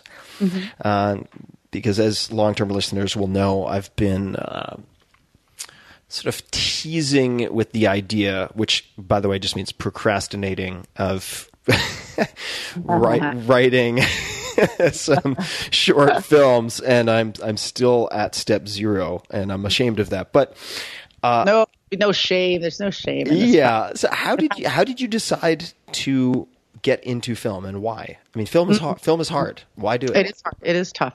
Yeah. So that's a really good question, because I feel like there's that really humiliating kind of, clam about, well, I'm an actor, but what I really want to do is direct. And it feels very cliched. I feel like it was more organic for me, because I wasn't someone who I didn't go to film school. And I also don't think I had the hubris to think like, oh, I've done this for a couple of years now, I can direct. I had written something. I love movies. Like, we were talking about earlier, I was raised by a single dad. And, I was one of those kids who I'd go with my dad to see Die Hard or Road Warrior, and, way too early of an age, super inappropriate. By the time, when I was in high school, I'd seen the Terminator, the first Terminator from 20 or 30 times. I just loved movies. I'd go to the theater, I'd buy a matinee ticket, and I'd stay in the theater until 8:00 at night. And I would just watch movie after movie after movie. And so it just came out of a real end user's love for film. I was just someone who was transported by movies. And then when I left Talk Soup, I had been writing on that show, and there was a void, and I wrote a script that I was developing with a company, and I just kept talking about how I thought it should look and how I thought it should feel, and it was just so much more specific than being a writer. And they were like, you should direct. This is clearly a movie that you should direct. And I hadn't really thought about it, but I was just so intertwined with the material and what I wanted it to feel like, because I know what movies that I love make me feel like, that I wanted someone to create that experience for other people. And I just realized I didn't know what directing entailed. I didn't have any idea about what that was going to be like. And I just went away and started trying to learn about directing. And so I kind of would call people that I knew that were directors. If I was working on something, I would ask to come back to set when I wasn't working, so I could hang out and shadow, which is where you just kind of hang around behind a director and watch them work. And I ended up shadowing with some really incredible people. I ended up spending several days on The Wire in its last season. Oh, wow. Yeah, and just got to just be on the other side of a process that can be relatively opaque when you're an actor. You just kind of show up and say your lines and leave. And then I started making shorts, and I guess this is going to sound very glib, but because I'm sure I have resources available to me that lots of people don't, but I do believe in it. I just believe in personal aggression. I just believe in doing stuff. Said personal aggression? Personal aggression. I just believe that if you want to make a movie, just start making a movie. And I don't mean go get a camera and start shooting it. But what I do mean is be hard on yourself. Learn, read, watch, study, think critically, ask people questions. and then make a movie and then let it be shitty and then make another one and let that one be shitty and keep doing it until you get better at it. Like the first short film I made was, it's an abomination and will never see the light of day. I had no idea what I was doing, but that didn't make me not want to be a director. It just made me realize I needed to learn more. And then I started to feel like I was more ready, and I was like, I need to make some stuff. So first thing was I did a Comedy Central special, and I took the money that would have been my salary, and I used it to make a little short music video that like opens the comedy special. It wasn't anything that was mandated by the network. I was like, I want to do something different. So I wrote this song and I performed it, and I made a music video, and that was the kind of the first thing I directed. I just used the crew that was already working on the special and shot this video with them. That's really smart. So I would imagine, not to interject, but you piggybacked on something that was in your main line of business, so to speak. Mm-hmm, exactly. And I imagine you saved a lot of costs by doing that, right? Mm-hmm. I mean, you had the crew was already going to come up the day before and leave the day after to shoot the special. And we'd already rented the cameras and everything like that. But I still had to pay them for the extra work. Sure. So I took my fee and I used it to pay everybody else. And then because I didn't have any more money after that, I learned how to edit, and I edited it myself and I delivered it to the network because I couldn't afford to pay for additional edit time.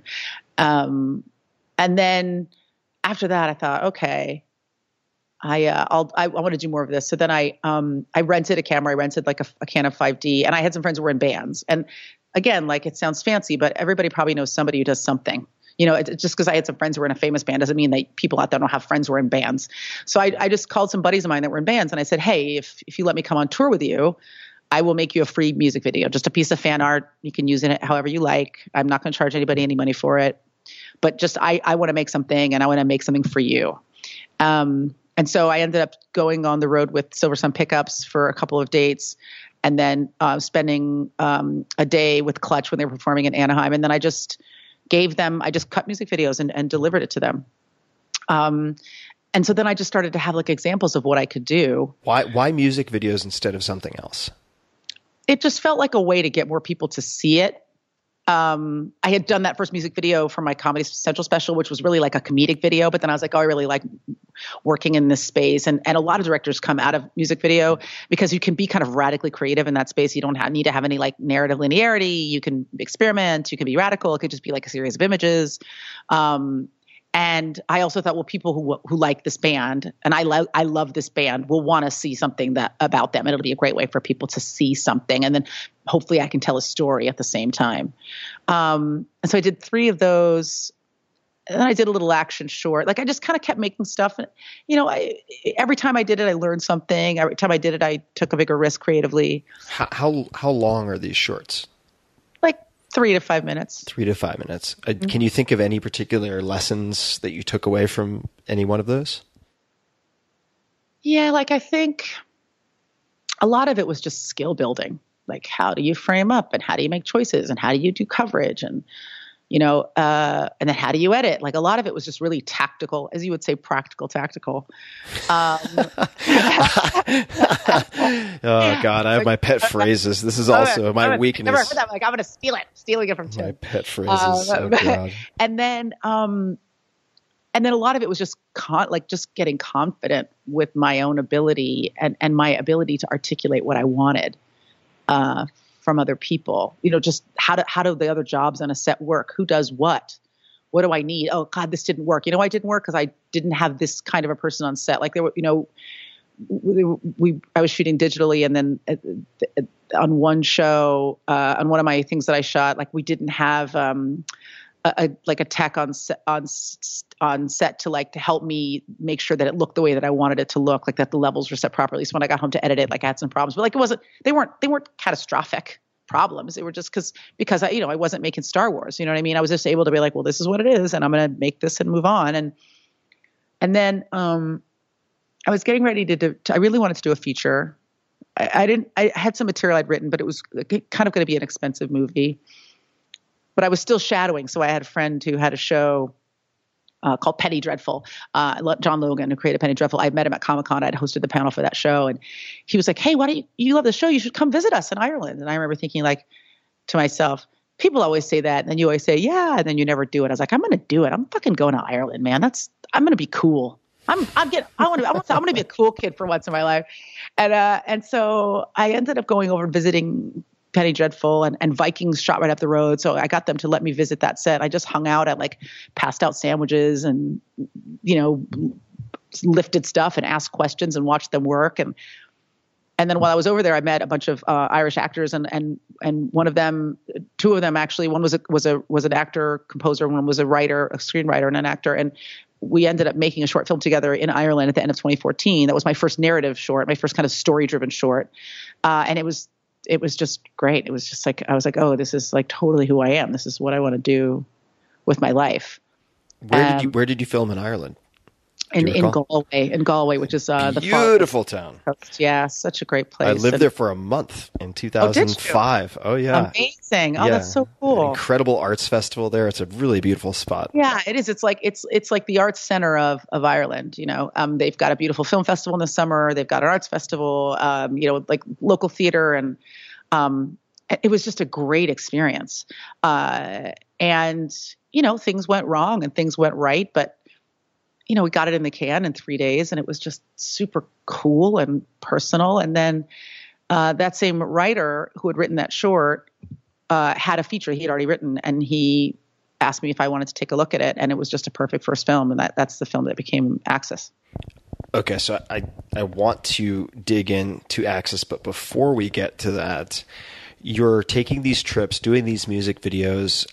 During that period, did you save up for that period, knowing that you would need to work out of your savings? Are you depending on royalties and other streams to pay your bills? How are you covering the necessities of life as you were handing out sandwiches and doing all these various things?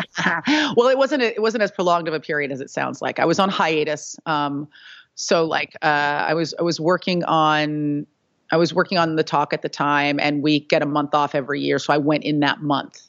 But I think if I was talking to a layperson who didn't work in television, I would say, like, if what you want is to grow in whatever field you're interested in, like, just create a space for that. Like, make that your vacation. Like it wasn't like I was like riding around in a limousine. Like I just flew over and I hung around, for like a week and watched people work. And it wasn't any more or less burdensome than taking a vacation. But one thing I was more interested in doing as I got older, and we started with this in the beginning, is like, you said it, and I think we kind of went past it, but it's so interesting to me. It was I just really wanted more discomfort in my life. I was like, it's just very easy the older you get to be like, get in car, go to work, eat bag lunch, get in car, go to gym, go home, eat food, watch TV, go to bed, and then you just think like, am I growing? Like, is like any of this interesting? Am I gonna, you know what I mean? Like I have one life and I'm just spending it in this like torpor. And so, for that, I was going to a place where, I knew one guy at Penny Dreadful, but I didn't know anybody at this other show. And I just kind of cold called them and said, can I come visit? And they were super gracious. I'm so curious, just to interrupt you yet again. What does that email say?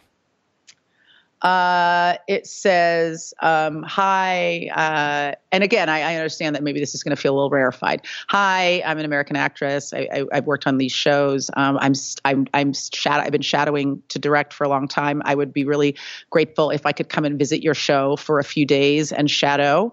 And I will be as unobtrusive and invisible as I possibly can. And I'll be here these days. And I understand if you can't accommodate me, but I would really be grateful. And I think it helped in my particular case because I had tweeted a lot about how much I loved Vikings. So They kind of knew that I was a big fan of the show. And I did some tweeting from set. I kind of like paid my way in like flacking their show for them, but which can just to I'm not over caffeinated. I swear to God, I'm just you're making so many important points that I just want to pause and help. As much for myself as anyone else, just people to reflect on. So, what you did in terms of tweeting, people might say, well, I don't have a verified account and nobody's going to pay attention to one tweet in the Twitter feed of 10,000 if it's a popular TV show. But I can tell you from personal experience that you could, for instance, write something for Medium or for fill in the blank outlet that has a high Google, in other words, page rank, and that many of the producers, actors, and so on will have Google alerts or other alerts set that deliver to their inboxes relevant media that mention, say, the show or the actors. Mm-hmm. And you do not need to be a famous actress or an author or any of those things to do that. All you need to do is work at the highest possible caliber of quality that you can. I mean, I think you also touched on this about the idea that people are like more interested in being expeditious than they are in being good. I think that, that this holds very, very true for this business. A lot of people have made headway because they did something that nobody saw. But when people asked them what they did, the thing they were able to show was extraordinary. And I don't mean like expensive extraordinary. I just mean unique and personal and crafted with care. And so if that's something that you wrote or if it's something that you made, if you made, the number of this is not the best example, but it's a good one. 20 years ago, there was this videotape going around Hollywood of these guys in an apartment. And it was a VHS tape. That's how long ago it was. And people were dubbing it and sending and giving to friends of these guys in an apartment. It was these three black guys where the one guy goes up and hits the little intercom and goes, "Wazah," and then the other guy goes, "Wazah," and the third guy goes, that was a short film that some guy made on like a digital camera. None of them were famous. They were just some guys in New York. That ended up being that Budweiser campaign. That's crazy. I had no idea that was the origin. It was a short film, and it was a 2.5 minute short film that was just funny. You didn't know we didn't know these guys. No one knew who they were, and they didn't have any connections. And I think it was just about doing something that felt original and personal. And I get it just comes back to like, don't try to figure out what people want. Just do what's interesting and important to you, and then keep doing it until you come up with something extraordinary. And that will be your calling card. It may not happen as fast as you want or as aggressively as you want or as expansively as you want. But in the meantime, you're doing cool shit, which should be your primary goal in any event. And when I made Access, honestly, I just wanted to make a movie to show people I could make a movie. I wanted to make the best movie I could, and I was very rigorous in leveraging the resources that I had to the best of my ability. But I don't know that I had a lot of expectation that a lot of people would see it. It's just because I made the best movie I could that it got all of this attention, but I don't think I was going in like, this is going to be a massive hit. I was like, I'm going to make this little movie. And then for the next one, when people say, well, what have you done? I could be like, look at this little thing I made, So I think you have to always be focused on the results, not the result, on the thing and not the result, because the result is directly tied to the quality of the thing. So it's not about infamy. It's about fame, and fame is based on the quality of your work. So just be doing excellent shit all the time. And eventually one of those things will connect with other people. Yeah. Not to sound like a fortune cookie on top of all of that, but like the only uncrowded market is great. Like there's always a fucking market for great. There's exactly. And radical too, like be radically great. Like don't be like, I saw 10 things like this, let me do the 11th thing. Like be brave enough to court failure. That's probably when you're going to do something great. Absolutely. And if you are really in love with something, and I'll give two examples. If you're really in love with, say, screenplays and film, or if you're really in love and passionate about, maybe is a better word, possessed by, right, technology investing, early stage technology investing, two companies at this point, certainly, that are worth looking at and just investigating the stories of, demonstrate very clearly what you can do if you are just rejected by the establishment, or if you want to not operate within the existing power structure. So the two examples are The Blacklist. Look up Franklin Leonard and The Blacklist. Example, absolutely. Right. And then the second is, and we don't have to get into both of these right now, the second is, just by coincidence, also has the list at the end, but Angel List and Naval Ravikant. And people can look up The Avenging Angel was the title of his interview in his alumni magazine at Dartmouth, in fact. But I get excited when I hear these types of stories, so they should check them out. And so let's come back to Axis. Yeah, sure. What is Axis? And did you have anybody try to talk you out of doing Axis? God, that's such a good question. Well, so Axis is a thriller about an expatriate Irish actor living in Los Angeles who has had a lot of success, kind of explosive success in his youth, and has really just used all of his resources to just wreck his life. You know, he's a drunk and he's a drug addict and he's terrible at relationships and he's a dick to everybody. And when we meet him, he's trying to turn his life around.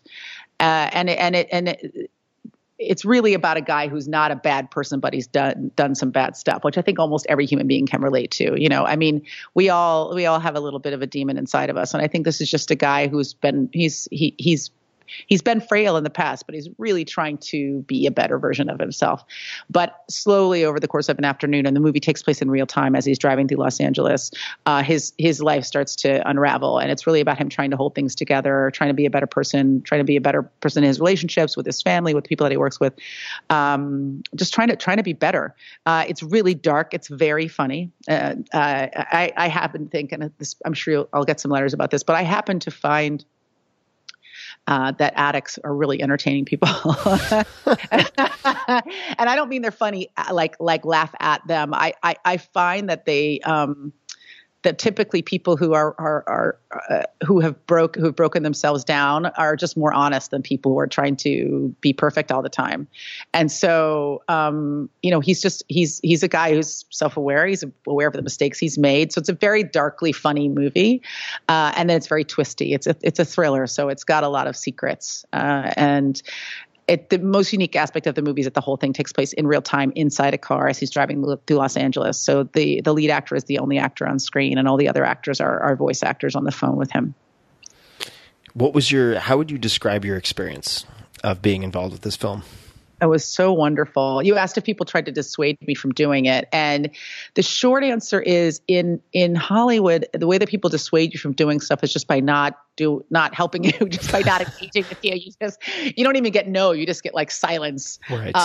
But this happened very quickly. So I didn't have a traditional kind of like discouraging period of frustration with trying to put this movie together, because I read it in like August or September of 2015. And I was kind of at peak engagement at the time in terms of work. Like I was on 4 shows, and I really only had a little bit of time off in 2016. And I realized if I didn't make the movie in this one single week in May of 2016, that I wasn't going to be able to make it at all in that year, and I'd have to push to the next year. And so then it just became about hitting that target. Like, how can I hit this target?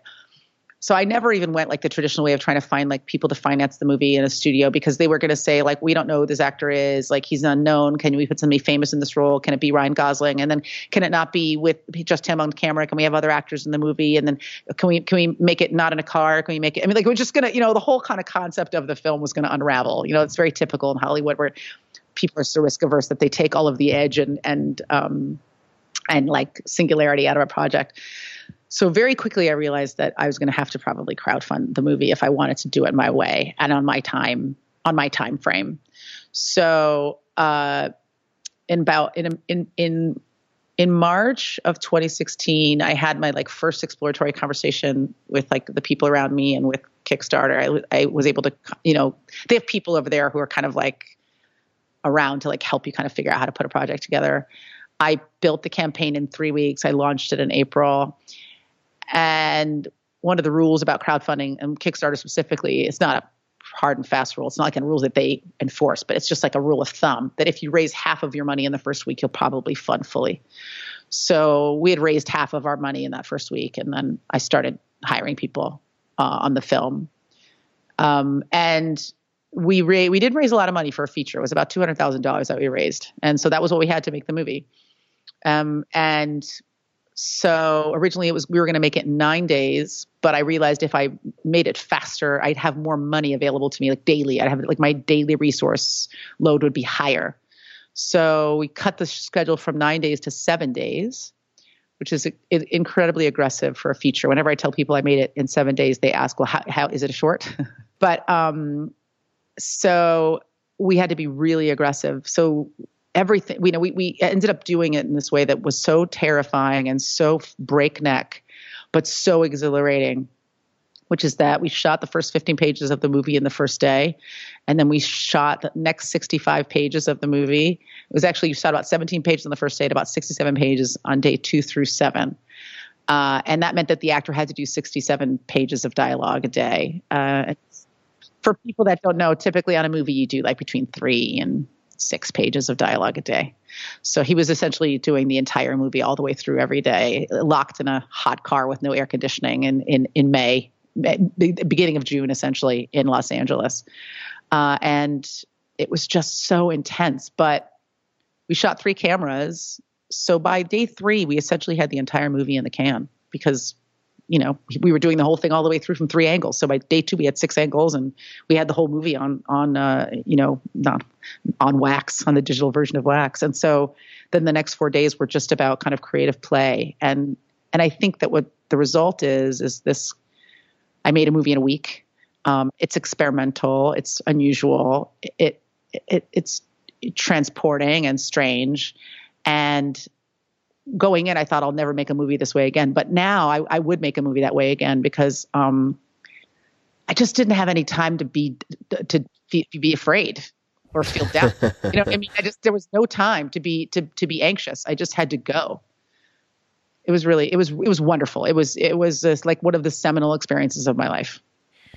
There's definitely some magic in the ether when you have a hyper-aggressive deadline. There's just something that happens to like the space-time continuum and what you can achieve when everything gets compressed that intensely. Well, certain things just come to the surface. Like certain things are thrown into relief, and it's not like you can't make mistakes, but I think you get a clarity sometimes because you can't dither, right? You can't, there's no time for paralysis by analysis.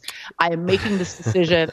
I am making it definitively. It may be the wrong one, but I'm going to lean all the way into it and we're going to see what happens. And also because we shot the whole movie all the way through, if there were errors, I had the next day to recalibrate in a way that you don't get when you typically make a movie. For people, again, who don't know, I'm an actor as well. So like when I'm on a TV show or I'm doing a movie or whatever, I'll leave at the end of the day and go, shit, man, I wish I'd done this with that scene. I wish I'd tried this. But every day, the next day, we got to wake up and go, you know what? We have a whole new bite at this apple. We're going to do it a whole different way today. And so at the end, I really felt like we really fully explored the material, which we wouldn't have been able to do if we had been making a movie in 7 days and not doing it like with this kind of volume approach that we had.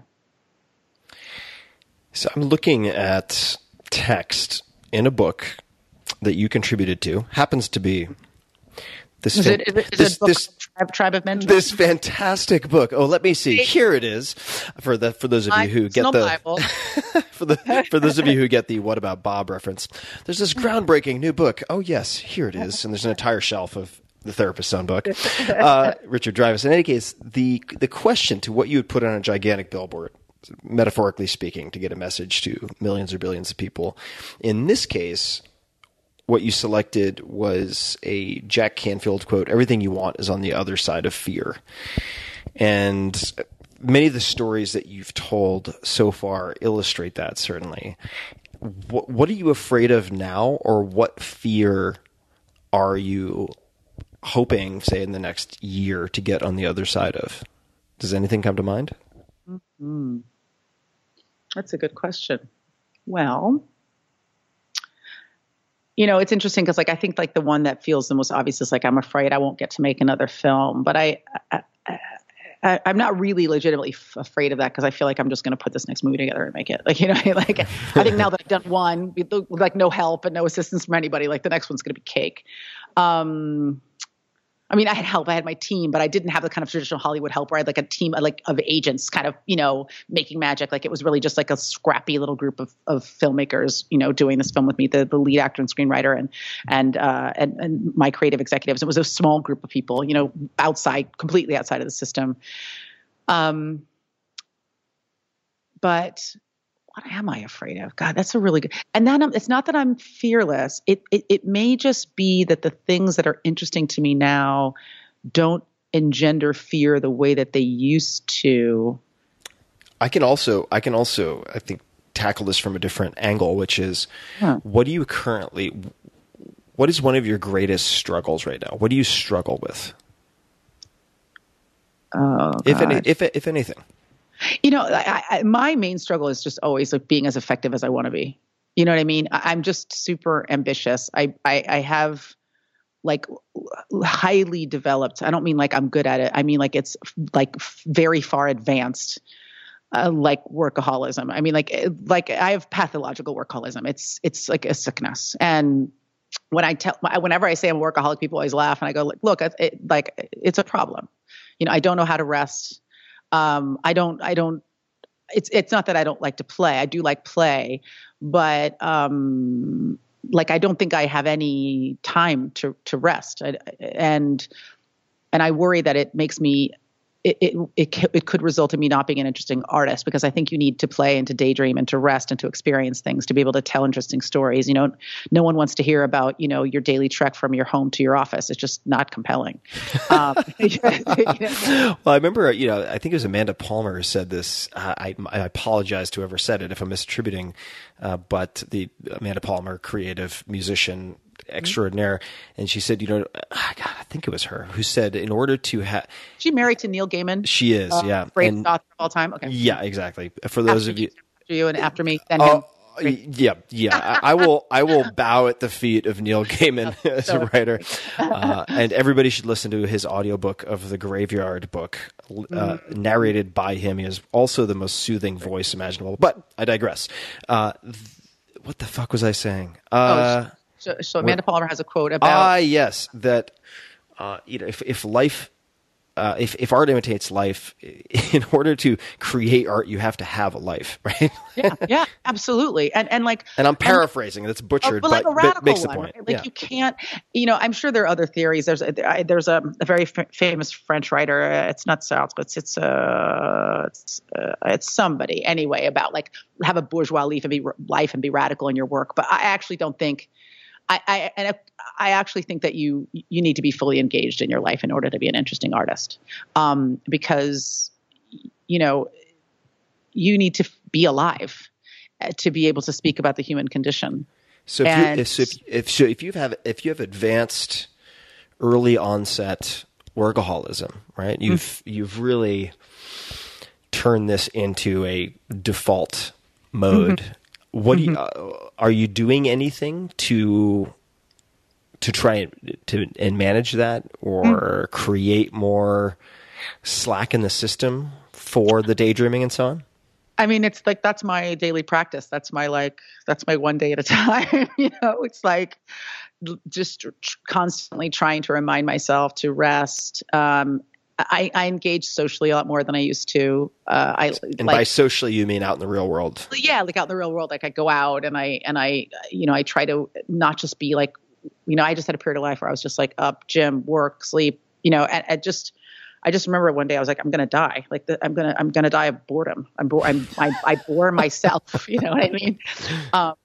And so I think I try to court danger in a safe way. It's not like I'm jumping out of a plane with no parachute or bullfighting or, bare knuckle brawling in an alley, filled with needles. But I am trying to just like be not always have my head in my computer. But look, the reason that people are workaholics, well, there's lots of reasons, I'm sure, social pressures. But for me, I just get this big like serotonin release. Is it serotonin? What's the brain? What's the satisfaction drug? I would say dopamine, perhaps. Dopamine. That's it. Dopamine. Serotonin, sleepy time. Dopamine. I get a dopamine release when I complete tasks, and I just I get higher and higher the more that I execute. I find executing in and of itself really enjoyable. So I'm just trying to apply that aggression to like leisure. Like, can I get the same satisfaction from it? If I make a to-do list and one of the things is have fun, will I get the same dopamine release if I had a lot of fun? How can I turn fun into work most effectively? And then be like, I don't know about you guys, but I just fucking crushed my to-do list. Fuck. I realize that like I even though I can feel very harried, it's interesting to me to be feeling like a part of being on this planet is like fully engaging and doing everything I can do and everything I'm interested in. And because I don't want to look back and be like, man, I should have tried that. I'm happy to look back and say, man, I tried that and it went terribly for me. That's a perfectly comfortable space for me to be like, man, I tried that and I completely shit the bed. But what I find very uncomfortable is the idea that I always wanted to do something and I never did it. And so that's what I fear. What I fear is not trying, not experiencing all the things that I want to experience. How do you think how do you think your life, because you live so aggressively, you milk the most out of the hours that you have. How would you or your life be different if you didn't have exercise as an element, do you think? Well, it's interesting because I really love working out, but there's a constant battle for me between like being effective, like with work and like, I'm the queen of like getting up at like 5 a.m. to work out, putting on my workout clothes and then being in front of my computer at 4:00 in the afternoon. And I haven't moved. Like, that's just like that's just a normal day. Like didn't move, didn't eat, didn't do anything, just been in front of the computer for like 11 hours. But it's just such a great stress manager. And I also think that there's another thing there, which is it just, again, like puts you back in your body, this like thing that's carrying your brain around and making you effective. And, I think that with everything, all of the stimuli that we experience nowadays, all the pictures and the images of perfection that are coming in at a much faster and more voluminous pace, it's really easy to fall into like an abusive relationship with exercise, either doing it so much that, you're hurting yourself or not doing it and then engaging in that inner monologue about how you're like worthless and you can't get your shit together. And I don't have either of those things. I just know I'm happier and better when I work out. But I've finally dropped the monologue about like, I'm not a good person if I don't crush a workout. I just try to do it every day because I know I'm better mentally. And I also cheat completely. Like I have my phone. I took a hike today. I had my phone with me and like I stopped every 10 minutes to like write something down. So, I'm not really like fully, and I'm not being in the moment when I'm working out. A lot of times I'm stopping like hundreds of times to make notes and remind myself of stuff I have to do or put stuff on my calendar. Do you still use Concept 2 or a rowing machine? I still use my ergometer, my Concept 2 ergometer. I have had it since 2000. It is 18 years old. I have never had to repair it or replace any parts. It's the best. It's the single best piece of equipment that I have. My whole gym now. I have my whole gym in my place. I have a TRX bodyweight system. I have 2 kettlebells, a 25 and a 35. I have my ergometer. I have battle ropes that are attached to my dining room table, and I have one big power step that I just use to do like pistols and stuff like that. And I get everything done with those 5 things. That is fantastic. So pistols, for people who don't know, those are one-legged squats, and they can be very, very difficult depending on how you go about it. But a bench or a step can help you because it could just kind of do like single leg step downs until you build up your quad and your glute strength to do pistols. What could you describe for us a recent workout, or what a prototypical workout of yours might look like? Well, I hiked today. That was just like a 90-minute hike, which is just more about like feeling groovy. But right now I'm obsessed with my ergometer. I kind of go through periods of like not rowing and then periods of rowing really aggressively. And this is going to be right up your alley, Tim. I'm ready. This is like bullseye for you and your audience. I started going to a naturopath, so I'd be like supplementing differently, and I started taking glutathione, and I'm rowing like faster now than I did in my 20s. Like I just keep getting personal bests on my rower. It's confusing. I'm a lot older than I'm a lot older than I was when I was rowing competitively, and I just keep like knocking like 30 seconds and then 45 seconds and then a minute and 10 seconds off my rowing time. So now I'm just obsessed with like hitting personal bests every time I row. Okay, let's dig into this. So the glutathione. How is it for those who aren't familiar? Glutathione is thought of a simple way to think of it, or the way it's often described is as a master antioxidant of sorts. How are you having it administered? Is it being sometimes I get, God, oh, this is so inside baseball. Sometimes I get IVs. I get IVs if I really like, if I'm wrecked, like if I travel a lot or if I went to Coachella. And is that pure? is that pure? Is that just glutathione, or are you doing that at the B vitamins? I could do it at the end of my IV. I'll get like B vitamins and like, just and a glutathione push at the end. Or something yeah, like that. exactly. But you can get like fat soluble. We can get this like fat soluble glutathione that you just take. You just like gulp down. It tastes like axle grease. Yeah. I wait. Is this the? Is this, what is this company? It's Lipospheric. That's the name. Lipospheric glutathione. Lipospheric glutathione. Yeah. Yeah, I remember.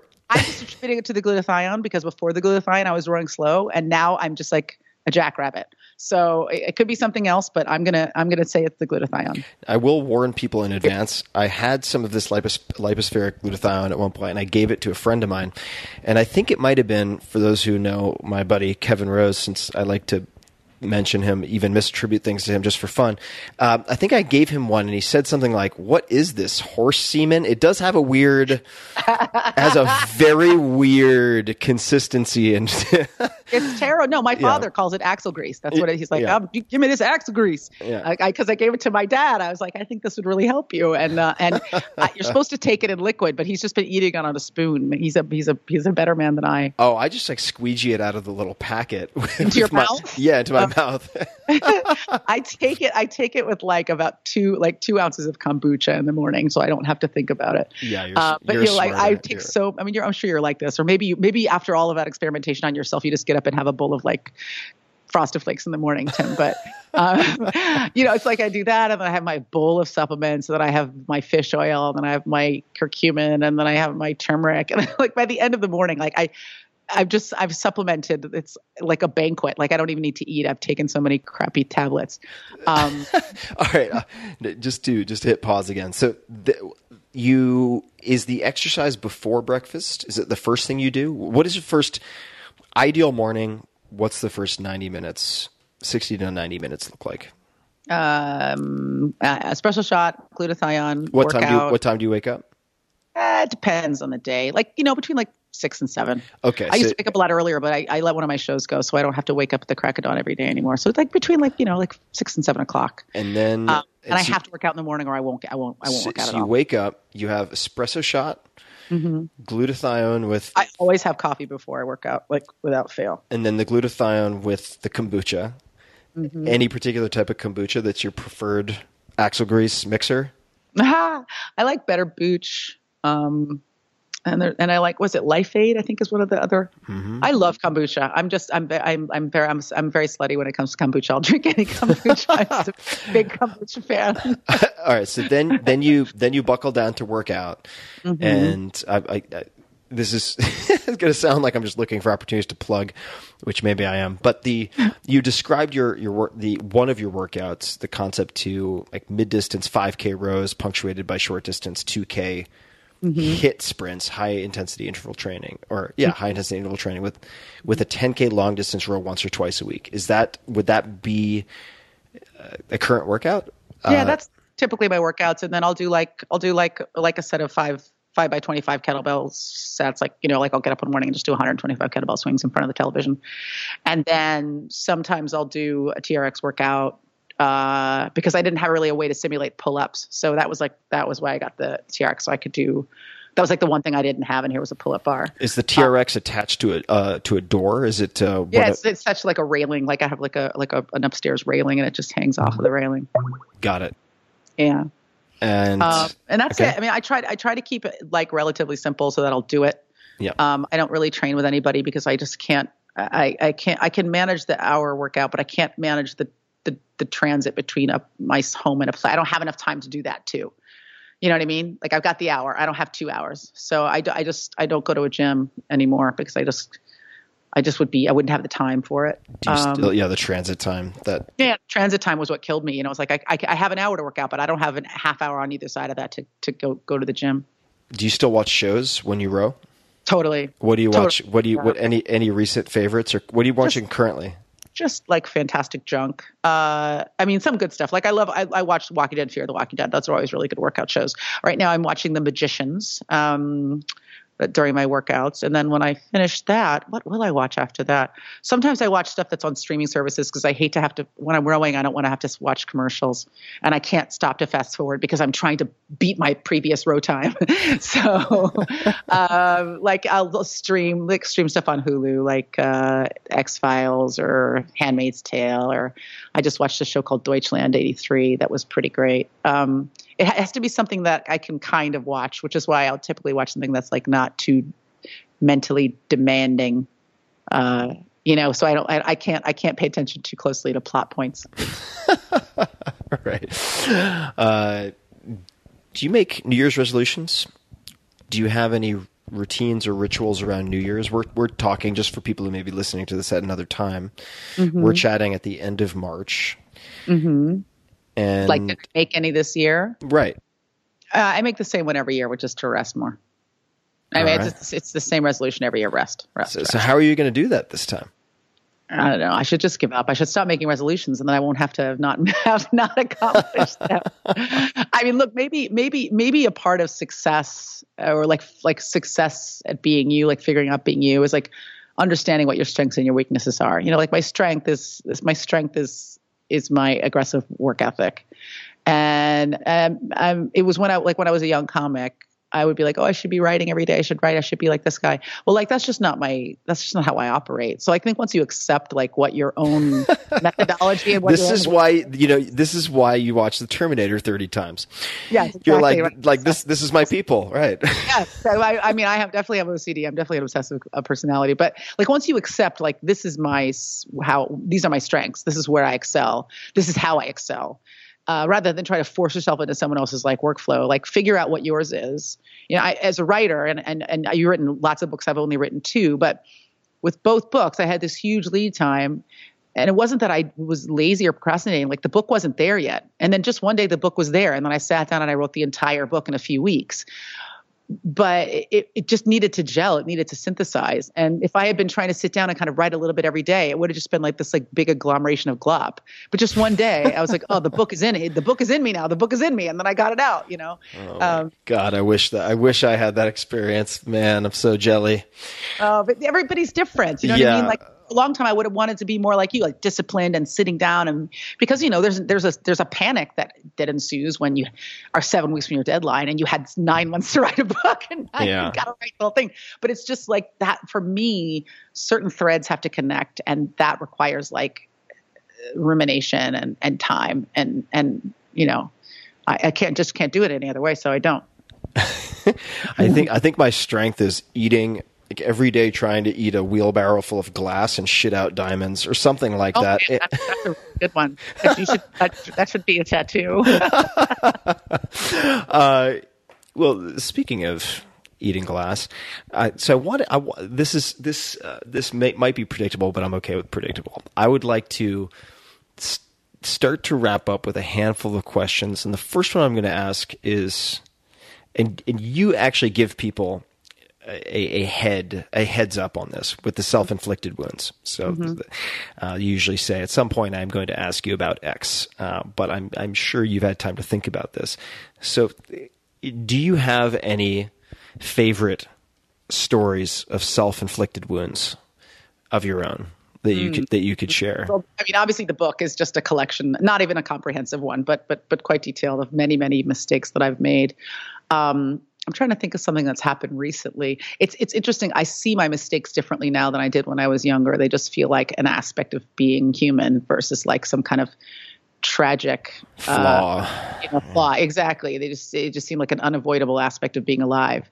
But I'm trying to think if there's if there's one like, and then I'm thinking ones that recently that don't feel like that cataclysmic. So they're like lame stories. Oh, you could pick a classic also, like the greatest hits. Like if you're watching TV 15 years ago and it's like hits from the 80s, Right. We could take one of those as well. Off of that. Oh God. Thinking. It's interesting. Like I was talking about that short film that I made, that was like the one that will never be seen by any human being. I think it's been destroyed, where it was just like, I just thought that I could just charm my way through this short. And I had a bunch of friends kind of show up, and it was such an odd idea. It didn't even make any sense. It was about a guy who flashed women.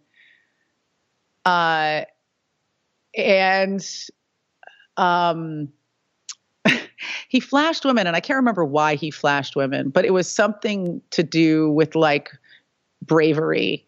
It was like a metaphor for bravery that this guy would like flash women, and also maybe like hubris, like the idea that like people were going to be super excited to see this guy's penis, and he would kind of like try to use it as currency, and it would never kind of go his way. But it just made no sense. It just ended up being like a series of vignettes about a guy like revealing his penis to strangers. And I just remember at the end, like literally thinking, it's one thing to think like people don't get me. I was like, I don't get myself. I don't know what I'm trying to accomplish here. And it just never ever coalesced, but it was fine, because it was like, I remember kind of enjoying the process of making it, and then being really kind of surprised and delighted by what a piece of shit it was. Much like that set where nobody laughed. I thought, well, man, that didn't work at all. Okay. I need to go back and figure out what to do next. And I think every artist, I think Quentin Tarantino has a famous story about his first film being unwatchable. I just think, sometimes if your personality is to be really aggressive and kind of dive in, you're bound to make some spectacular failures, and you just have to have a high tolerance for that and not take it personally and keep moving forward. But yeah, I literally was like, I know you guys don't get it. I don't get it. I don't know I can't explain it to you. I have no idea what I was thinking.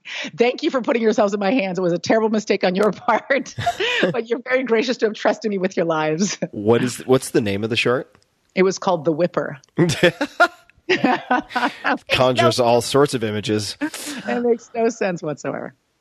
When have you been extremely proud of yourself? Could be any point in your life. Can you think of a standout point where you're like, God damn, like, good for me, fucking A? I hate to have it be about this because it sounds like it's super self-promotional, but I really am proud of this film, and for a variety of reasons. I think because it did access. Access, because it was such a. I was lucky that I was brought a great script, and I had a really talented actor, but we put this movie together like so quickly, and I knew, and I had a vision for it, but I also was, because we were moving so fast, feeling my way through the dark in some aspect. And I think one of the reasons why it came together the way that it did was because I both had a vision for the film, but I was open to modulating. And I think that's really important in anything that you're doing, no matter what field you're in, is that you have to both, we prize vision and kind of rigidity in this culture. But I think that being able to pivot and be nimble is way more important than being kind of a rigid visionary. You have to be able to look at data and interpret it and then apply it to your situation, or you're just going to keep banging your head against a wall. So, we made this movie. We got into the very first second day of filming. We started really late. We lost our light. We had to kind of pivot that day. I ended up having to throw all that footage away. Another day we lost light and had to get back up at 5 a.m. and kind of shoot dawn for dusk, but we just kept pivoting. Nothing was catastrophic. Okay. And I think that's something I got from my father. It's like, okay, this isn't working. Okay. So we're going to do this. Okay. That's not working. We're going to do this, rather than, oh my God, this is the end of the world. What are we going to do? And then in post, I had very little money for post and very little time to cut the movie together. And about 4 weeks in, the editor that I had cutting the movie, who was a great guy, really talented, just wasn't connecting with the material, wasn't able to assemble the movie. It was an unusual movie. It's one guy in a car. And I had to let him go. And then I had to learn the Avid system, and start cutting the movie myself. But again, I wasn't like, what am I going to do? I don't have an editor. I'm going to die. I just thought, okay, well, like the answer here is that I'm going to learn this skill set, and I'm going to keep moving forward. And then, I made this little film. It was, strange and atmospheric and dreamlike. And, it didn't get into Sundance, and everybody always wants to get into Sundance. But then it got into 8 other festivals and won 2 awards and got picked up for distribution. And the result has been much better than I ever could have anticipated. And I'm really proud of it because I made it for what is typically the catering budget. On a regular Hollywood movie, you know what I mean? We made it for just no money and in no time, and I think it also says something. I think what I'm also proud of is that the movie actually does have a strong point of view and a strong visual personality and a strong style that is my own. When I look at it, I don't think I'm trying to emulate anybody. I feel like this is something that I made. It's my little lumpy ashtray from shop class, and I really love it. Good for you. And there's this. I think it's easy to I'm not saying you, but for humans to look at the people who are showcased on the covers of magazines or on the front pages of popular websites and think, wow, they've figured out all the secret sauce, or they have the keys to the kingdom, and they're able to show up and just hit home runs every time they step to the plate. And when you look at the origin stories of some of these incredible creations that people are familiar with, whether it's Jaws or the company Alibaba is one example. Jack Ma, the founder, I think he's the richest man in China, or certainly one of the top few at this point. And he said, I'm paraphrasing, but we had a huge advantage in the beginning, and that was we had no experience, no money, and no plan. And it forces you to really think outside of the box. And even if that project doesn't succeed by outside measures, the confidence that you develop in exploring areas outside of the box can then transfer to future projects. I remember there's this fantastic documentary. I'm going to butcher his name. It's fantastic mostly for the message, not for all of the content, which I hope makes sense. But it's called Jodorowsky's Dune, and it's the story of this attempt to make a movie about Dune. And the thing is a complete unmitigated disaster, like complete unmitigated disaster. But the talent that was assembled went on to just do incredible things. And if that disaster hadn't happened, one could argue that if you had stepped on that butterfly, these other careers wouldn't have blossomed in the way that they did, and you wouldn't have the Geiger design of the alien that people now know as the alien of aliens and so on. So it's I just love this. No one ever learns from success. I mean, you can kind of do a postmortem and say, oh, this stuff worked, but failure is where you have explosive growth, where you really have to reconsider all of your assumptions, and it's so much more powerful than success is at making you eventually successful. Yeah. Be aggressive. Be aggressive. Be aggressive. AGGRESSIVE. Totally. Yes, that's my life philosophy. Be aggressive. Be aggressive, and we want you around for a long time. So take your cat naps at the very least. That's my goal. And do you have anything you would like to say or ask of the audience, suggestions you'd like to make, anything at all that you'd like to say before we wrap up? Other than watch my movie. Other than watch your movie. Exactly. God, that's interesting. I mean, I guess when I did my podcast, thematically, the stuff that we've talked about was always stuff that I talked about, which is like, it doesn't matter what you want to do. And again, it sounds very greeting card, but like, the barriers they're imagined, you know what I mean? And maybe you're going to have to start small, and maybe you're going to have to start close to home. But like the greater regret will always be not having started. I'm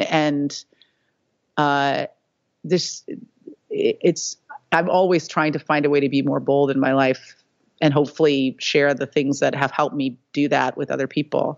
So it is exciting to be having the conversation with you, because I think that's a lot of what you've done is you've kind of, lived these experiences so that the things that you learn could be shared with other people. And it is, just go out and do awesome shit. Get your hands dirty. It's Get not dirty. The rough drafts are not a clean business. Absolutely not. Well, Aisha, thank you so much for taking the time. It was a pleasure. So much fun. With you, I know, super fun. And now that I know where you are, I will track you down the next time I'm in your neck of the woods. Yeah. Barbecue, music, whatever it might be, and in Austin, Tejas, come visit. And people can visit you. Is the best site AishaTyler.com? Yeah, AishaTyler.com. But who spends time on a website anymore? Just follow me on Twitter, Facebook, Instagram. All that stuff is just Aisha Tyler, one word. AISHATYLER. Absolutely. And to everyone, I'm sorry, you were going to say something. I don't know when this is going to post, but I post stuff about all the stuff I'm doing.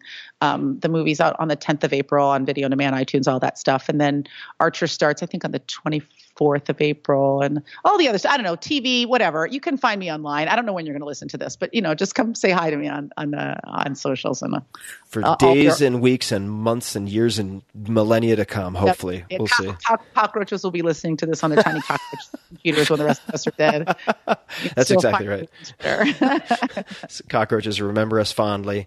And for you non-cockroaches, actually, if cockroaches are listening, you're welcome also to check out the show notes, where I will provide links to everything that we've talked about, including Axis.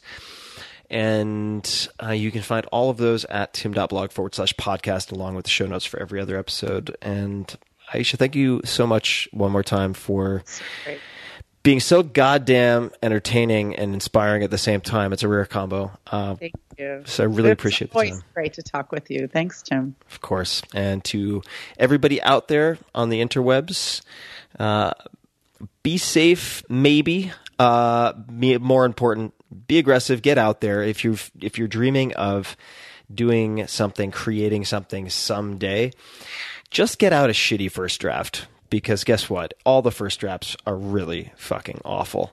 It's very rare that someone just, as I was alluding to, shits out diamonds on a daily basis. It starts with putting something out there into the world, and hopefully, at least it makes a market of one happy, and that is you. So I will close there, and thanks to everybody for listening. Hey guys, this is Tim again. Just a few more things before you take off. Number one, this is 5 Bullet Friday. Do you want to get a short email from me? Would you enjoy getting a short email from me every Friday that provides a little morsel of fun before the weekend? And 5 Bullet Friday is a very short email where I share the coolest things I've found or that I've been pondering over the week. That could include favorite new albums that I've discovered. It could include gizmos and gadgets and all sorts of weird shit that I've somehow dug up in the world of the esoteric as I do.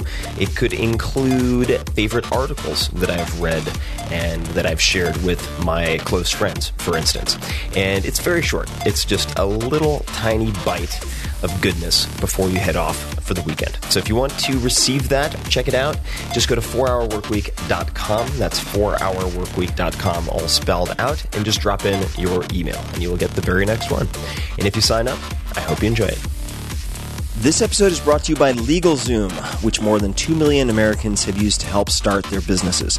Past guests even, such as, WordPress lead developer, CEO of Automatic, Matt Mullenweg, now valued at more than $1 billion, have used LegalZoom to help with their business needs, specifically in his case to form his company. But LegalZoom isn't just for launching your business. Their services include everything from helping you to manage changing tax laws, reviewing contracts, creating NDAs, non-disclosure agreements, important stuff, handling lease agreements, and assisting with really any other legal challenge, hurdle, inconvenience that typically takes time and effort away from running your business.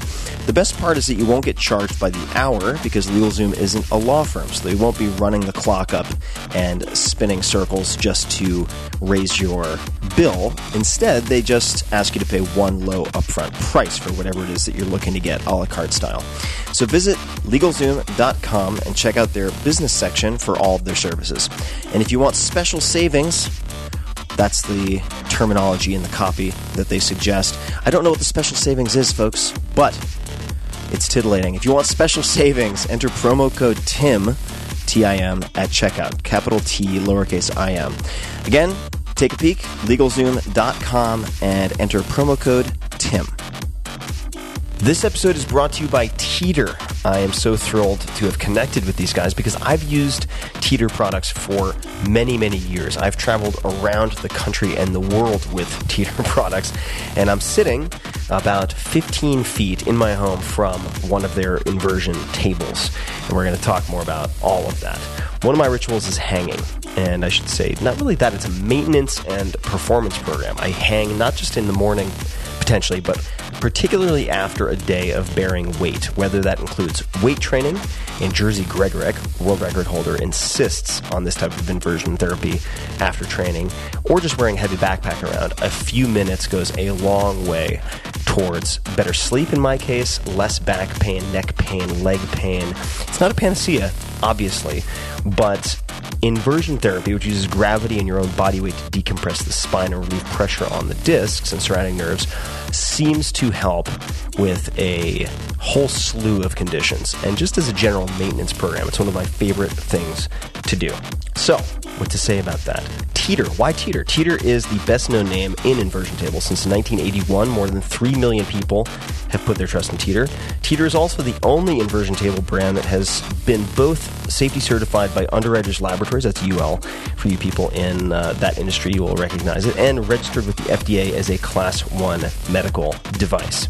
And they're giving a very special offer just to you guys, my listeners. For a limited time, you can get the Teeter inversion table with bonus accessories, which I have a bunch of, again, in the room next to me, and a free pair of gravity boots so that you can invert at home or take the boots with you to the gym. So these gravity boots, I have 3 separate pairs of gravity boots bought with my own monies in 3 different cities that I've had for a very, very long time because I don't want to travel with them necessarily. They look kind of like ski boots, but without the foot portion, and they hook you upside down, so you can take them really anywhere you want to go. To get this deal, which is a savings of over $148, it's very specific, so maybe it's $149, you have to go to teeter.com/Tim.